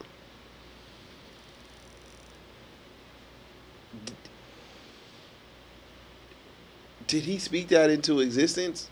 Or why hasn't someone No, from the he city didn't speak that into existence. Why hasn't someone from the city, especially these young cats, because you say that, the youngsters right now doing it, why has no one from the city blew up like that? Because no one from the city here has done what I just got through explaining to you. Got you. And what I just got through explaining to you was no one in the city here puts their money behind themselves and promotes themselves like I promoted myself. See, when I've known in the industry because I've put my money to promote myself in the industry to the impact. There's different conventions that you go to that they have in the industry, the musicians you have that goes across the country. Yeah. And it's the same people. And it seems like the industry seems big, right? But it's not really big. It's just the same people traveling, going across the fucking country to different states and different cities, having conventions, doing the same thing. So you have to do that. You have to spend your money to promote yourself to get people in the industry to know who you are. I was doing that. Okay. I was at 702. Those girls will tell you. We was out in Miami. I was promoting my shit. They thought they was going to be the only motherfucker from Las Vegas in Miami promoting and representing Las Vegas until they saw me. Yeah. 702, yeah, them girls. I'm telling you, it's all about being able to put yourself out there. If you're gonna take your money and you're just gonna take your money to buy rims and tennis shoes and clothes and shit just so you can look good in Las Vegas, then you just want to be the neighborhood star. What about the rest of the fucking world? It's a whole world out there. Yeah. You see what I'm saying? So you have to promote that. You have to go out there and push yourself to the rest of the world. I learned that from Chuck D. Remember when I told you how I met Chuck D back in '87 when I took them knowledge from that brother, because I was asking him these questions. And he was telling me, he said, man, you got to sell yourself. That was the first thing that nigga said to me. He said, nigga, you got to sell yourself. You got to get out there and you have to sell yourself. That's the only way people going to know who you are. Yeah. And that was '87. Since then, I've been selling myself. You see what I'm saying? You push yourself. Yeah. Because you got to look at it like this. Who know you better than you? Who know you better than you? Who know what you going to do better than you know what the fuck you going to do? Right? Nobody. So if you know what you're going to do better than anybody, your best investment is in you. So I've always invested in me. My best investment to me has always been in me. And that's any art. I'm telling that to any artist out there. Your best investment is in you. Because if you invest in yourself, eventually that shit's going to pay off. Because you believe in you. Because if you're going to take your money and just fuck it off on shoes and clothes and just to look good, then that's telling me you don't really believe in the talent that you got. You just want to look good and make people think you somebody that you're not. But if you are who you say you are, okay, well, put your money behind your shit and let's make that happen. Don't be scared to put your money behind your own self. Why would you want somebody else? Okay, if say you can't sell my million now, and you come to me and you say, hey, man, I'm this, I'm that, I got this. Can you put this behind me, man, and do that? Okay, well, why won't you do that to yourself? If you know you all this and all that, why won't you put that money behind your motherfucking self? Why won't you, if you know this is what you are, why won't you do that? Is all I'm saying. Me, I knew what I was capable of. That's why I was telling. That's why at the awards I said, hey, you guys got to start promoting yourselves. You got to start pushing yourself because that's the only way people gonna know who the fuck you are, and that's the only way they gonna get behind you. Because if you promote yourself and you spend your money on you, then they know you serious about what you trying to do. You ain't just trying to spend their money. Right. They know you actually serious about what you trying to fucking do. And everybody that came to me, I never had to pay to do a show. They done fuck the game up today. This the funny part to me about the whole game. It got twisted. Niggas is paying to do shows for them to perform. I ain't never paid a nigga for me to go out and perform. They paid me to perform. I ain't never paid nobody for me to go out there and perform. What kind of bullshit is that? Why would I give a nigga my money so I can go perform? Huh? If I'm promoting the show, that's when I do that. That's the only time I'm doing it. If I'm the promoter, yeah, okay. Oh, but let me get this motherfucker my money so I can pay for this room, get this advertisement paid for, get everything going. Boom. I can go out here and put this show on, and then I can collect my money at the door. That's the only way I'm paying a promoter, and that's myself. But I'm not. If you the promoter, I'm not going to give you my money so I can go perform for you and your show. What the fuck kind of bullshit is that? They got the game all twisted. Niggas want to be known so bad. They want to be famous so bad that they paying other niggas for them to perform when it's supposed to be the other way around. The other niggas that's headlining ain't paying. That's a fact. Is Lil Wayne paying anybody for him to pay? Hell no. Yeah. Is Drake paying anybody for him to perform? Hell no. Is Young Thug paying anybody? Hell motherfucker no. They paying them. They getting paid to perform. So why would you go out and pay another nigga for you to perform? Why would you do that? Why would you give a nigga your hard-earned money for you to go out and perform? And you already know what you're capable of. If that's what you're going to do, nigga, go promote yourself and put on your own show so you can collect that money. You go up against them niggas because that's what I did. See, that's what I did. And that's why I never had the problem with the promoters. The promoters came with me. When I told you I opened up for NWA, and I opened up for Beyonce. See? And y'all probably didn't know that either. I don't know how old you was, but well, how old was you in 98? What was you doing? I was 10. I see you was 10 years old. I was on the strip opening up for Destiny's Child at the country club. And the song I was doing, All You Can See in My Dust was the hit. 1998. That's when the song came out. You remember? See what I'm saying? But guess who money was that to promote this song? My money. So not a major label. Not none. That was my label. Isn't that the same premise where you saying if a person believes in themselves, they should put their money behind themselves? If somebody comes to you and say, I have a platform for you to be seen, if you believe in yourself, wouldn't you? That's not the same premise? That's not the same premise. No. How not? Well, here's how not. Because why would you pay another motherfucker for you to go out and perform and they're going to make the money? You ain't going to get no money. You paying them to perform. But you get that. But platform. You ain't getting no money. You get the platform. But you ain't getting no money. Yeah, but you're investing. No, you ain't getting no money. Is it any different? What platform are you getting actually? Let me explain that to me. When you say you get the platform, what platform are you actually getting? Just so you can say you stood on stage with such and such and so and so. That ain't no platform. All that is saying I stood on the same stage as that nigga. That ain't no platform. Because here's your platform, nigga. When you do that, okay, well fuck it. If you gonna spend that money, let me throw my own show. Then that's a platform yourself. At the same time they doing that shit, you taking money out of their pocket. That's what I did. A motherfucker, okay, you don't want me on the show? You don't come to my town talking about you a promoter and you finna do a show and I ain't on that motherfucker and you know I'm a rapper in this motherfucker too. So I ain't gonna be on the show? Okay, nigga, fine. Throw your show. But guess what's gonna happen? Stacey G gonna have a show on the same day. And let's see who win. Because this is my town, baby. Let's see who win. I won every time. And guess what happened? The promoter started calling Stacey G. Hey, man, we want you to open up this show. Can you open up this show? Hey, man, we want you to do this show for. We got this show. We bringing such and so. Can you open up this show? Yeah, nigga, I got you. Come on, how much we talking? You know, it works, baby. It definitely works, but you can't be scared. See, this Vegas, right? What they always say about Vegas, scared money don't win. Nigga, put your money up. If you gonna gamble, it's a gamble. Put it up there and let's get this money. Don't be scared. You can't be scared. I hear you. I'm telling you now, I did it every time. Anybody that wanted, any promoter out there, and they will tell you these promoters out here, they came to me. They came to me because they knew. Nigga, okay, you ain't gonna fuck with me, fuck y'all. Nigga, I don't need you motherfuckers, nigga. Guess what? Because what's what I'm gonna do? You think you gonna have an after party after this show? No. I'm gonna have this after party, and you ain't gonna get that money. I'm gonna get your money. I'm gonna get your after party money. Because you forgot who the hottest DJ is in Las Vegas, didn't you? You forgot who the hottest rapper is, too? Nigga, I got this. Don't worry about it. You ain't got to put me on the show. I'm going to take your show. So that changed the whole game. Nigga, you going to come to me one way or the other. This is my town. You coming to me. You come see me. If you don't come see me, I'm going to make sure the next time you do a show, you going to come see me before it happened. You see what I'm saying? And all these, they'll tell you. Nigga, promoters will tell you about me. I talked about every motherfucking DJ and all in one song on one show on KCP back in the 80s. From Hurt 'Em Bad to all the hottest DJs that was out here hot, they was all going up. They was throwing parties. Nigga, this is what they did to try to get at me. They all ganged up on me. Okay? Smooth C will tell you this because he was in my crew at this time. All of them Heard 'Em Bad, DJ Frankie, DJ Rob, Hypo Sky, DJ Rory, all them cats, they were the hottest DJs other than myself. So they would all do parties together at a hotel to go up against me. And they still lose. And they still lost. Yes, and they had to turn around and say, you know what, fuck it, we can't beat them, let's join them. At the end of the day, they started doing parties with me instead of against me. See, it's ways to do things. If you know what you're capable of, you do that, and you can't be scared.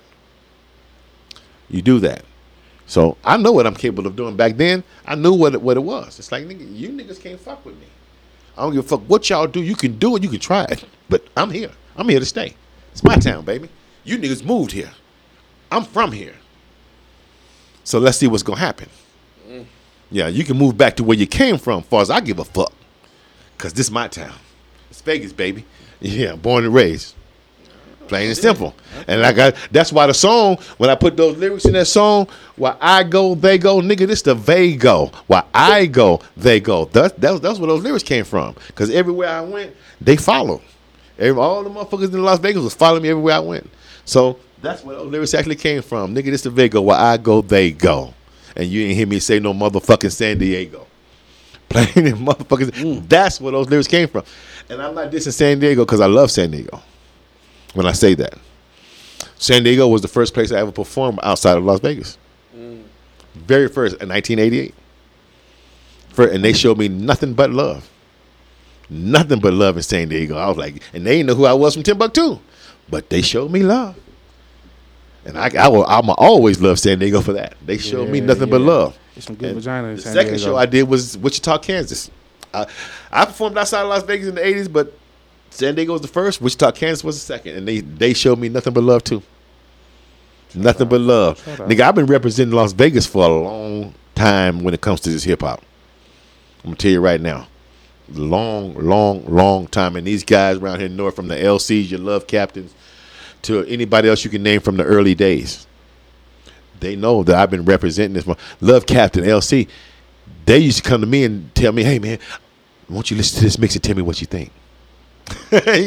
That's how I was. That's how I was on the turntable. Everybody respected my game on the tables and the mic so tough that they would come to me and ask me what I thought about their mixes. You know?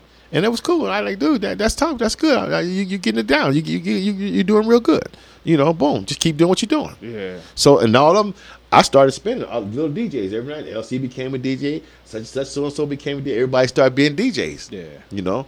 And that's the way it came about, man. Because me, I was always into helping. I wasn't into trying to break nobody up or trying to down another motherfucking nigga. Because to me, fun it's more fun in a team. Absolutely. I've always had more fun rapping with other people. Okay. Always. Yeah. By myself, it's fun. Don't get me wrong, I love it because I love to rap. But it's always much more fun when you're in a crew.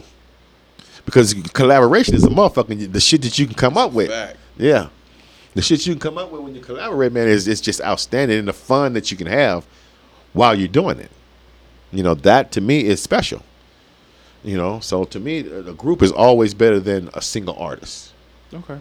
Because it's more fun. And that's the reason I say that, because it's more fun. Okay. And I like to have fun when I'm in the studio. Absolutely. I'm creating this. If you're not having fun, then you're in trouble because it's not going to come out like you wanted to come out if you ain't having fun.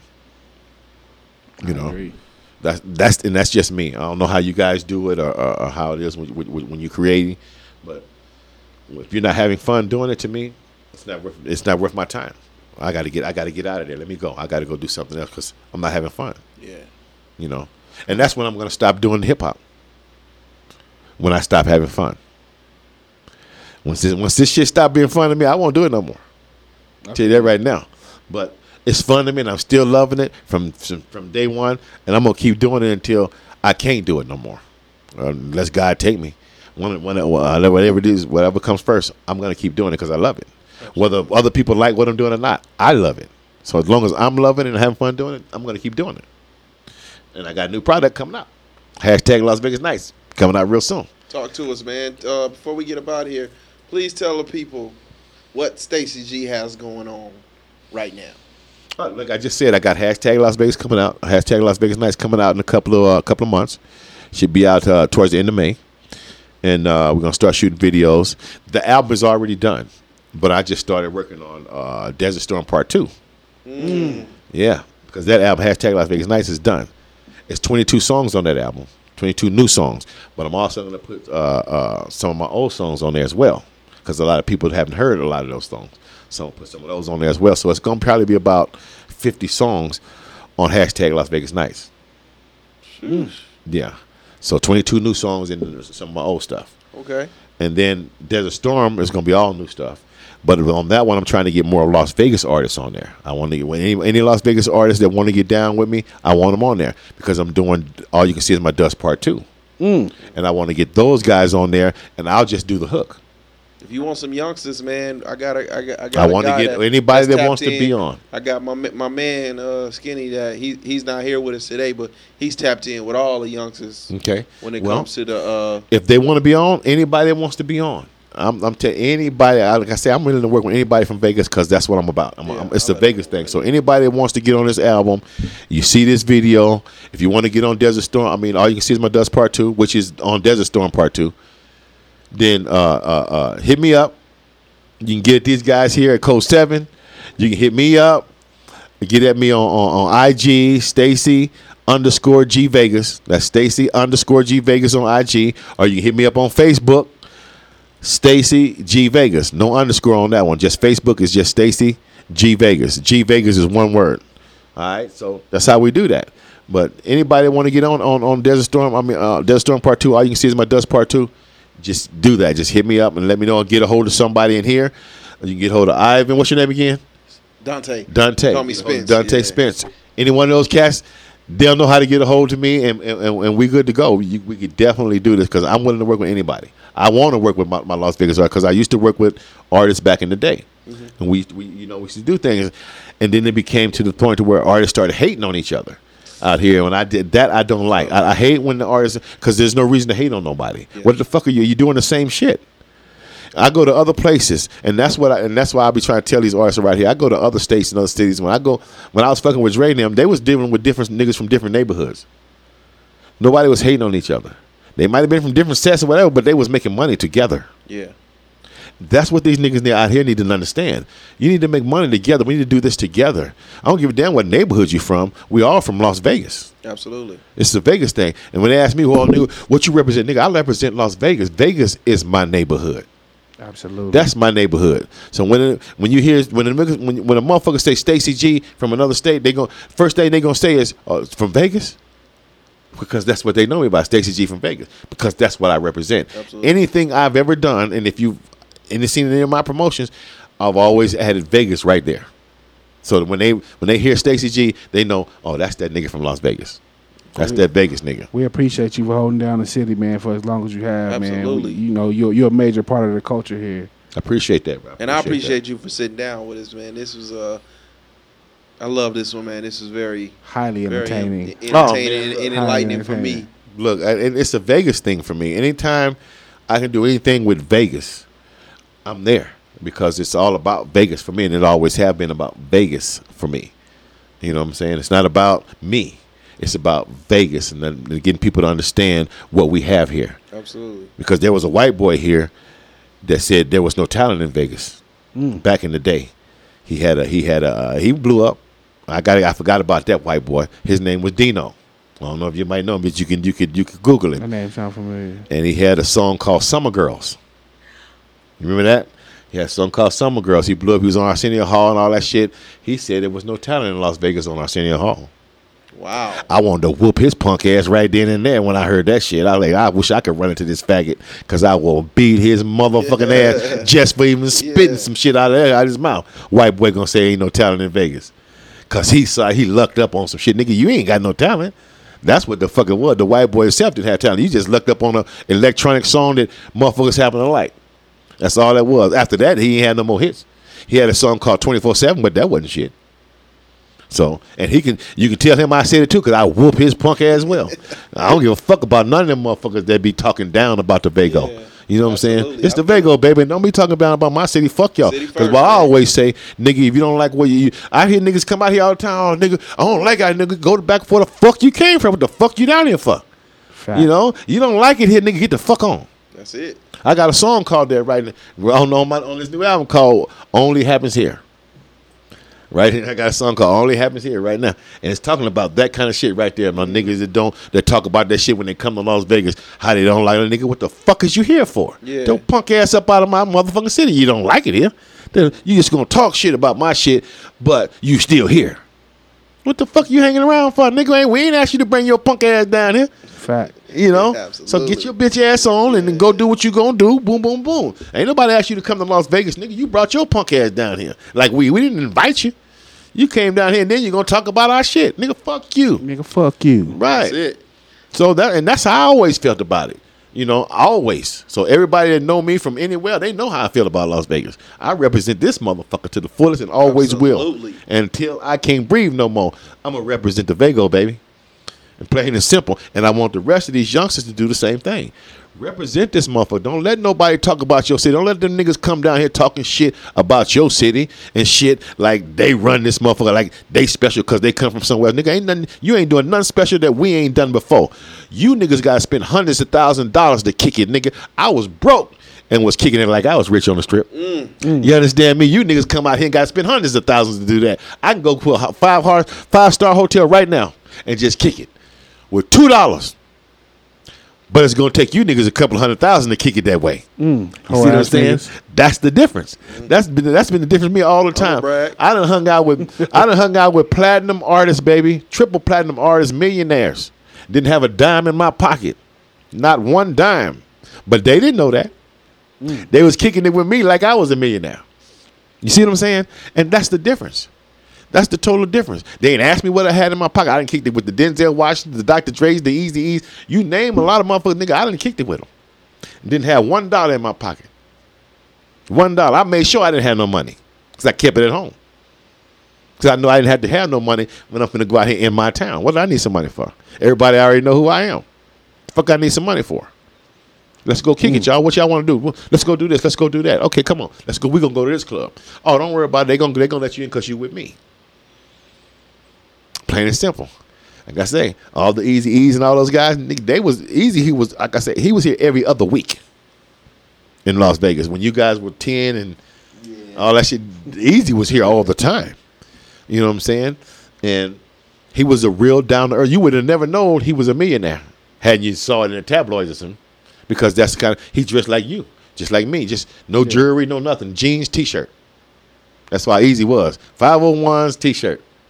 He ain't have on no jewelry, none of that shit, just a straight up. But he had money.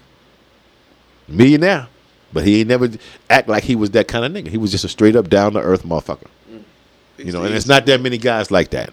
It's not me. I would say Eazy to me, out of all the people that I've met, that were millionaires and shit like that, Eazy-E would have to be one of the coolest motherfuckers you would ever want to meet. He would. He's not the kind of guy that'll try to make you feel like you're beneath him or below him. He was one of the coolest motherfuckers you would ever want to meet. I'm gonna tell you right now, Eazy is. Dr. Dre is the same way. Same cool as a motherfucker. He ain't trying to belittle you or none of that shit. He just do your music. If he liking what you doing, nigga. Oh, nigga, I wanna come on. Let's do this. Let's go to the studio. Let's do some work. And there's only certain people that do that. I never hung with Cube, so I can't say that about Cube. I don't know how Cube is. I met Cube, but when I was going to the studio, Cube was basically asleep. When I would come out there, he would be out there because everybody was waiting on Dre. Dre was the only producer at that point. So everybody was waiting on Dre to produce their shit. You know? So, yeah. All the guys I met, Public Enemy, Chuck D, all of them guys, Russell Simmons. Russell Simmons did my TV show, Las Vegas Boulevard. Didn't charge me nothing. Then he's like, I just went up to, I asked the bro, I said, hey, man, I got show Las Vegas, man, Las Vegas Boulevard, blase. Then explained to him the situation. He said, oh, yeah, man, come on. What I'm going to do for you is I'm going to set you up over here in the FUBU booth, and we can do it, and you can get the booth. You can get an interview with the FUBU guys as well. I was like, really? He said, yeah, man, come on, man, because it's, you know, you Vegas, man. I was like, oh, Russell Simmons was cool as a motherfucker. Millionaire. Run Def Jam Records. Boom. He doing my show, my TV show, Las Vegas Boulevard. You see what I'm saying? No charge, no nothing. Snoop Dogg did my show. Got a lot of guys doing my Las Vegas Boulevard. Because I had Mike P and Smooth C hosting that show for me. I wasn't I was the background. I was just the money man. But they were hosting the show. I was paying them to host the show. You see what I'm saying? So I was getting all the interviews though. I would go because they didn't know how to go get the interviews. I would go get out and get all the guys that we would interview. So I got what's the thong boy name? Thong. What's that nigga name? Y'all, Cisco. I got all because this was all during the Magic Show convention, you know. So I would all those guys would be here. So I would go out there and holler at them because I had free access to the Magic Show for years because I got that through the Source magazine. My boy Dave Mays, white boy that on the Source magazine, he hooked me up on the guest list. He said, "Man, every year you just come on in. You don't even need to be with me. You just come on in and come on." I was like, "Okay, cool." So every year they would have me on the list. So that's how I would go in, and I would get a chance to talk to all the different artists and shit that was coming down representing their product. So I would get interviews with a lot of those guys, a lot of designers, Carl Kanai. I would get interviews with these guys, you know, and that's just about being in the loop. You know, you put yourself out there, you be in a loop, but you promote yourself. I got the radio station when I was telling you about V108. I got them in that Magic Show. They couldn't get in, and they're a radio station, but they got in with me. So I was able to get them in places they couldn't get into. The radio station, concerts they couldn't get into. Yeah, I got them in, and that's because people knew who I was. The promoters. It was what was the concert? Well, I think it was Jay-Z, Ja Rule, something at the Thomas and Mack. It was Jay-Z, Ja Rule, something. It was the Thomas and Mack, and the station couldn't get in. But I knew the promoters because the same promoters took me on the on the Snoop tour. Snoop Dogg and Mystical and East Side. I was on that tour with them. Okay. So I knew the promoters. And they said, "Oh man, Stacey, come on!" So they gave me back and say, so they gave me the mic and let me get on the mic. So I started pumping up the radio station in the arena at the Thomas and Mack on the mic. And then they heard about it. They was like, "Okay, well, man, how did you do that?" I said, "Well, man, that's what I do. Yeah. This is the shit I do. I promote Las Vegas." So, and when you're around and you know everybody and everybody knows you and you treat everybody well, they're gonna treat you well. Absolutely. Okay. Plain and simple. If you treat a motherfucker well, they're gonna treat you well. They're gonna respect you the same way. You know. And that's what I did. I didn't never try to bully nobody. I ain't never try to get over on nobody. I ain't never cheated nobody out of nothing. When I promoted the event, if I lost money, you still got paid. That's the whole point. Because I made sure everybody was paid before the event started. See? And that's the way I always kept a good name. Because I don't want to hire you and you have to wait for me to collect money to get paid. No, you're going to be paid right now because I need my event to go well. I don't need you thinking about nothing but what you're supposed to be doing. Yeah. I don't want you thinking about, damn, is this nigga going to pay me? No, I don't do business that way. You already paid. Just do what you was paid to do. Bam, bam, bam. We're gonna keep it moving. If I lose money, then I lose money. You don't. Right. You know, but fortunately, God good. I didn't lose money. Yeah. I made money every time, and that's the key. Because when you do good business, people are going to always want to do business with you. Fact. Whether you lose money or make money, they know that you're not going to take it out on them. They just going to know, okay, well, that brother's always good for his word is what it is. So let's go to work. Let's go do what we have to do. You know, and that's what it is. Me promoting me, I learned that a lot of the hard way, dealing with other people. Because a lot of the promoters around here, they did it the opposite.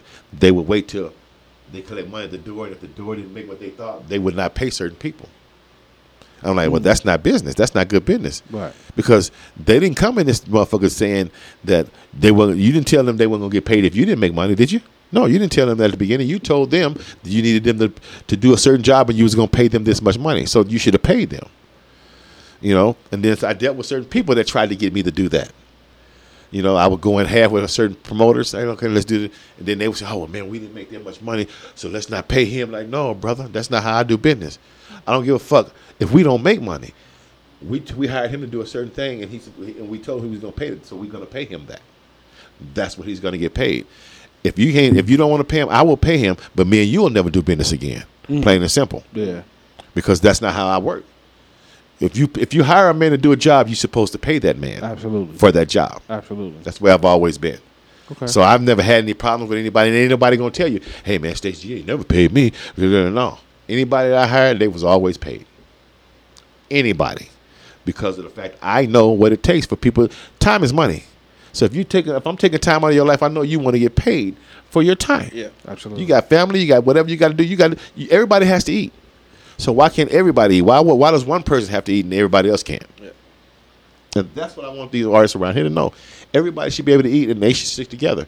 If these artists don't stick together, this younger generation, it's going to stay the same. But nobody's going to blow up because they won't get behind an artist and help push them. You have to push. People got behind me, man. That's what I'm saying. It wasn't just me. It may seem like it was just me, but it wasn't just me.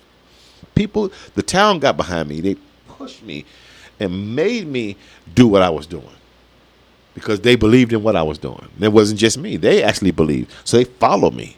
And that gave me the encouragement to say, okay, if I know if they believe in me like I believe in me, I can make this shit happen. Okay. And there you go. All right. Before we get up out of here. Yes, sir. Ivan, give me your socials.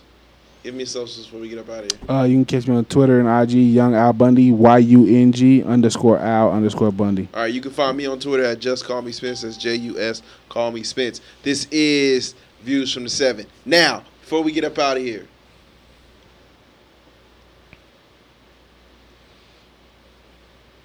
you been touching up on your skills? Which skills is that? Your rap skills.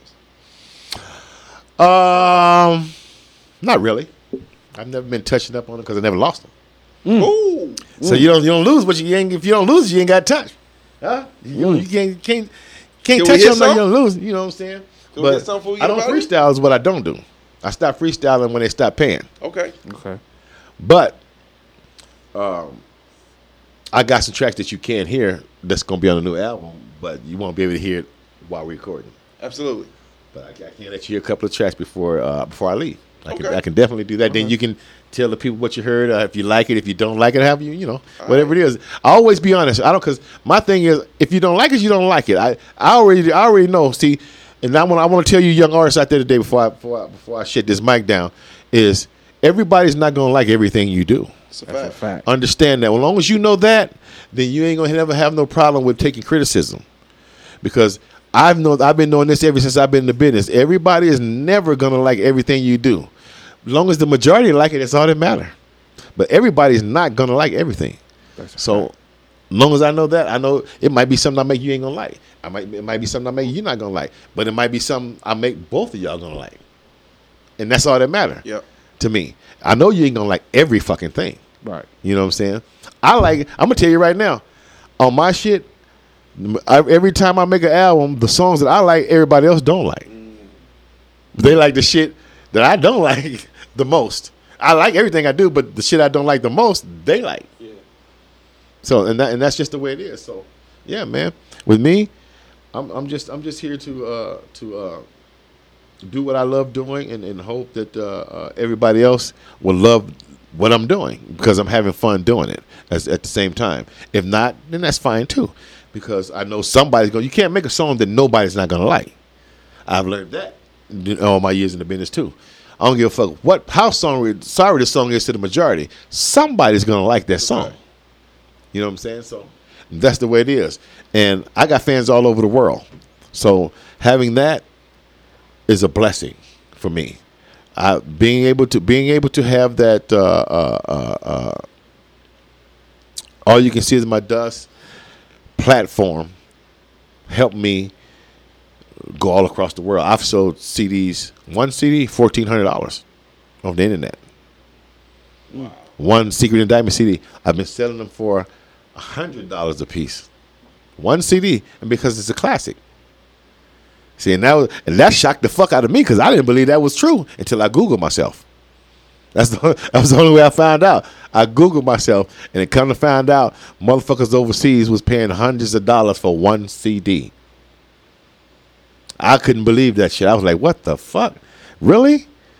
So I put the shit up on the internet and on eBay, and shit, before you know it, every time I turned around, I was selling CD, $100 a CD. Boom, boom, boom. It was just going. Then I had to repress. I couldn't sell them $100 no more, because those were the originals I was selling for $100. Yeah. So they were classics. The original, when I repressed, I had to sell them to take it back to the regular price to $10. So I back to $10 on my website, and that's IARLV.com. Go to IARLV.com. You can download some of my shit right now. Actually, you can download some of the new songs that's on this new album, #Las Vegas Night. Some of those songs are on there you can download right now. Yep. I put some of those songs on there. So not all of them, but just about, I think about 4 or 5 of them I put on there that you can download that's on that album. But that's IARLV.com. You can on my Twitter is Los _Vegas _pimp. Los _Vegas _pimp. Los _Vegas _pimp. That's my Twitter. All right. IG Stacy _G Vegas. IG Stacy _G Vegas. Facebook Stacy G Vegas. Stacy G Vegas. Remember, G Vegas is one word. G Vegas, one word. All right, because I'm all about Vegas, baby. It's a Vegas thing. Absolutely. So I hope all of you guys out there that's seeing this shit, you young artists up and coming doing your thing. Hey, remember, don't be scared to put money behind your motherfucking self. On the for real side, because that right there, you putting the money behind yourself, that's what's gonna make you you.